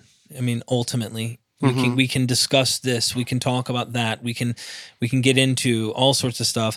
But love, I mean, the golden rule really is kind of one of those standards by which I think, how do you want to be treated? And this is, I was asked when I got clean off drugs, Derek, how do you know you forgave your father for the things that he has done? I said, well, one of the reasons is I became him. And not completely, but I got to know what it's like to be him and in his shoes, and went, I'm doing this to my family. What am I doing? And then I was able to go, like, I didn't mean to do this. Like, Yeah. we didn't know what we were doing, you know? It's like that. I don't know what I'm doing, Lord, you know, that kind of thing. And I was able to forgive. And I think if we practice trying to empathize and understand others in where they're at, it'll help us to overcome that. If we just go, I wonder why that person feels that way. Not what the heck is wrong with them? Why are they doing that? Or why do they think that? It's like, try to really understand where they're coming from. That's what's helped me a lot too, in the way that I respect believers too. And because I get a lot of hate, you know, for being, No, I'm sure. Oh, I bet. Yeah. yeah. I think empathy is the key there. I think too many people, especially here in the South, are hooked on sympathy. Oh, bless his heart. Yeah. That's a FU and Yeah, silent. instead of trying to understand them and what they've gone through, and we don't know how they got where they are. Our job isn't to condemn them, because how are we going to convert them if we condemn them? How about we love them, and then maybe they'll listen to what we have to say. We have a conversation, and who knows? Maybe one thing sticks, and maybe it turns out that I'm right or you're right, or who knows? But you know. I got one more. Sorry, Rick. No, it's fine. How was your dad? Where was he at religiously? And I know you said he was gone a lot. So did he go to church, or did your mom drag you guys to church, or was he involved? Mom was mainly the guy. Okay. So how does your dad feel about? He was Roman Catholic. Okay. And not all Roman Catholics are like strictly religious. He's barely went to church. Okay. I mean, he I knew was you not said like he was a- Catholic, but Yeah, I not wasn't devout. sure. You know, Okay. went to communion Hey, very we are on rarely. Sundays. Right? But yeah, he said he'd been to church. I think he had like a 23-year span where he went to church like 2 or 3 times. And they Okay. were only for weddings. So he's not like a very religious guy, but he does believe. Mom and dad believe. Everyone in my family, I think, I'm the only oddball. I mean, in my direct family that, Yeah. you know, believes. Even my wife believes in something. Yeah. She doesn't know what it is. She doesn't put the Jesus on it, but she does believe in love. She has a tattoo that's in Japanese that says love.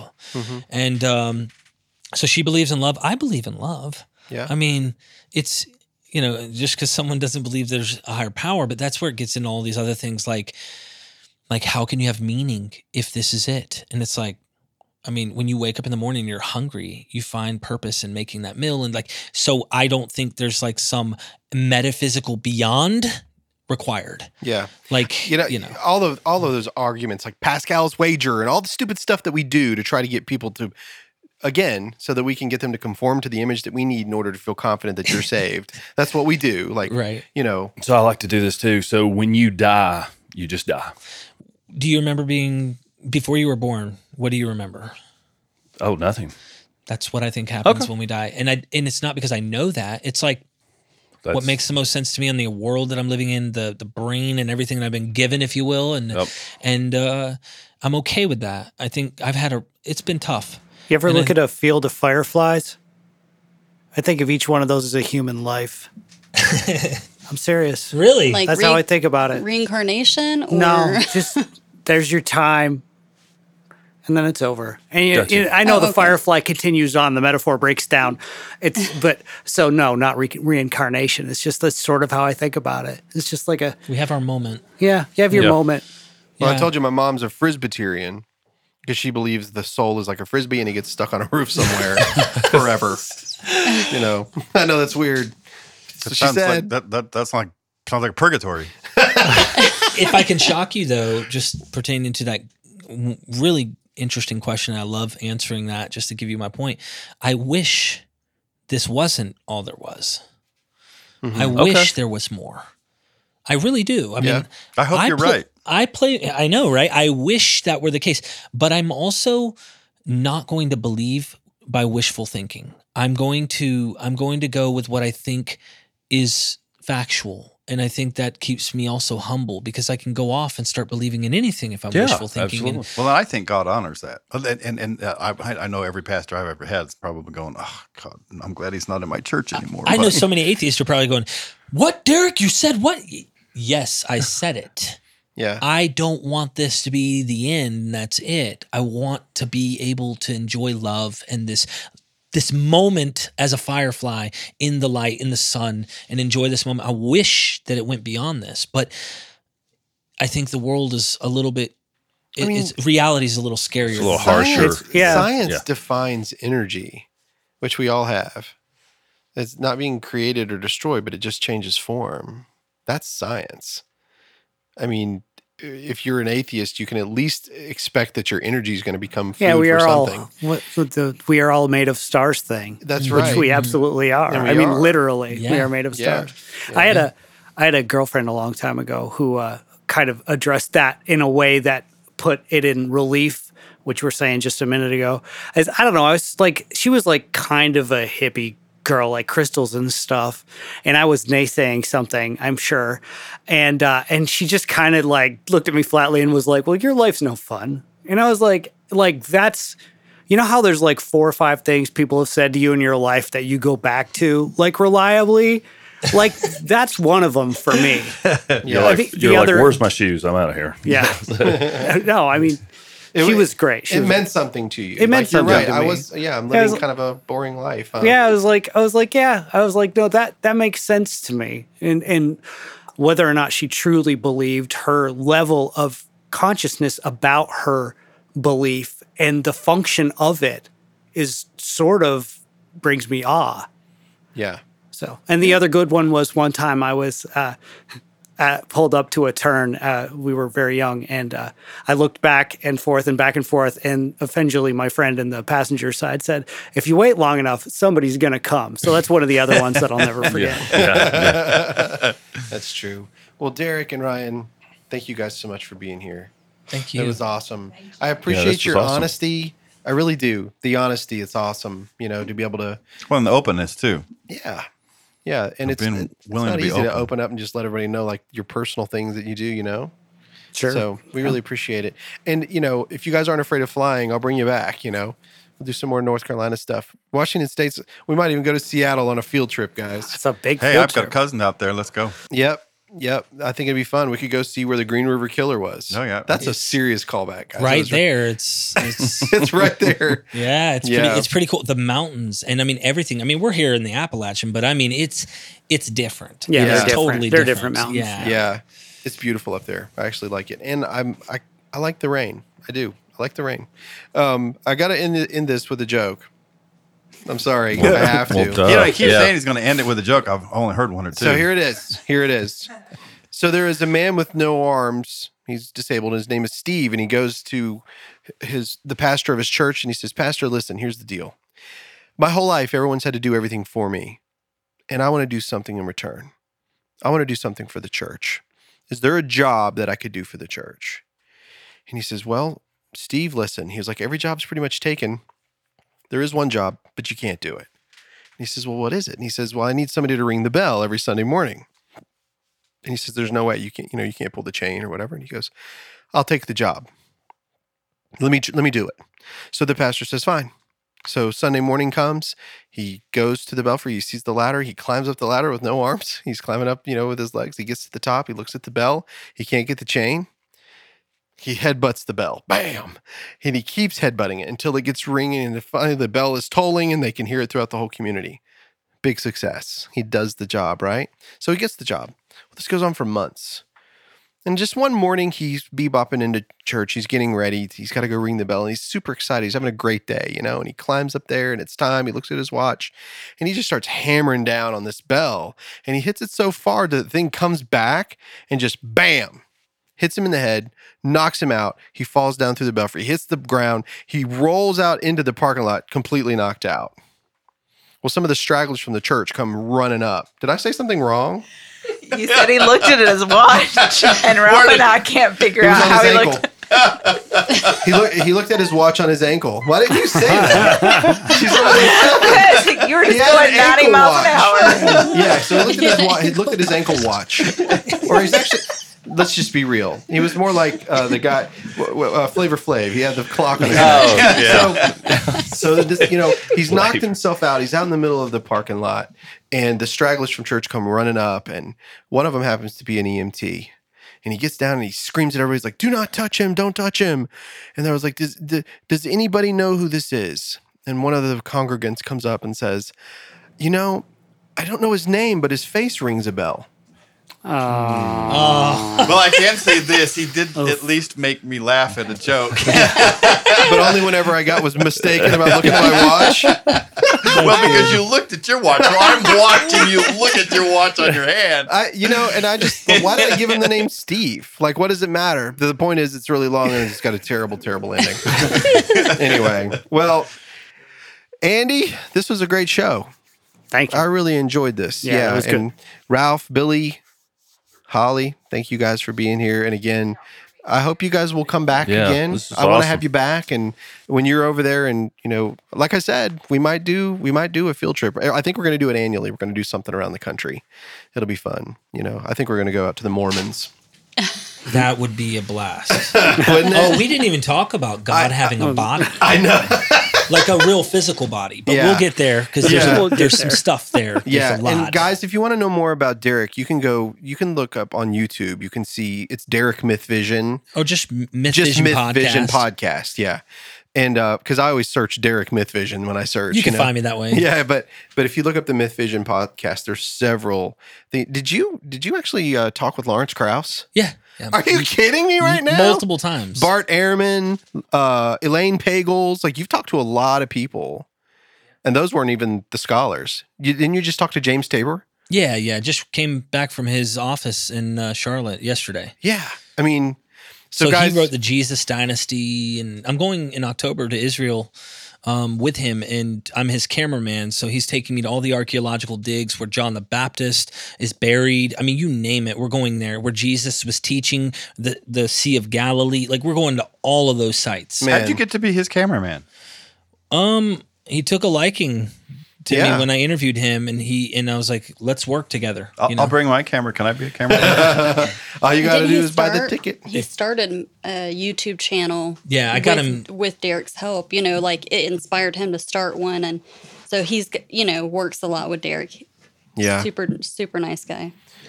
Yeah, that's awesome. Well, yeah, I look forward to talking to you guys again. So safe travels and good luck on the move. Thank you. Yeah. Thank you. And we will talk to you guys next time on the Burros of Berea. See ya. Hey guys, this is Rick from the Burros of Berea. Do you know how much blood, sweat, and tears it takes to make a podcast? None. But that doesn't mean that it doesn't cost a lot. And so if you guys don't mind, if anybody would like to give to help us with these episodes, it would be great. We'll put out even more content. And if you go to our Patreon page, just search for the Burros of Berea, you'll get extra notes, extra episodes, and it's pretty much free. $1 gets you a lot.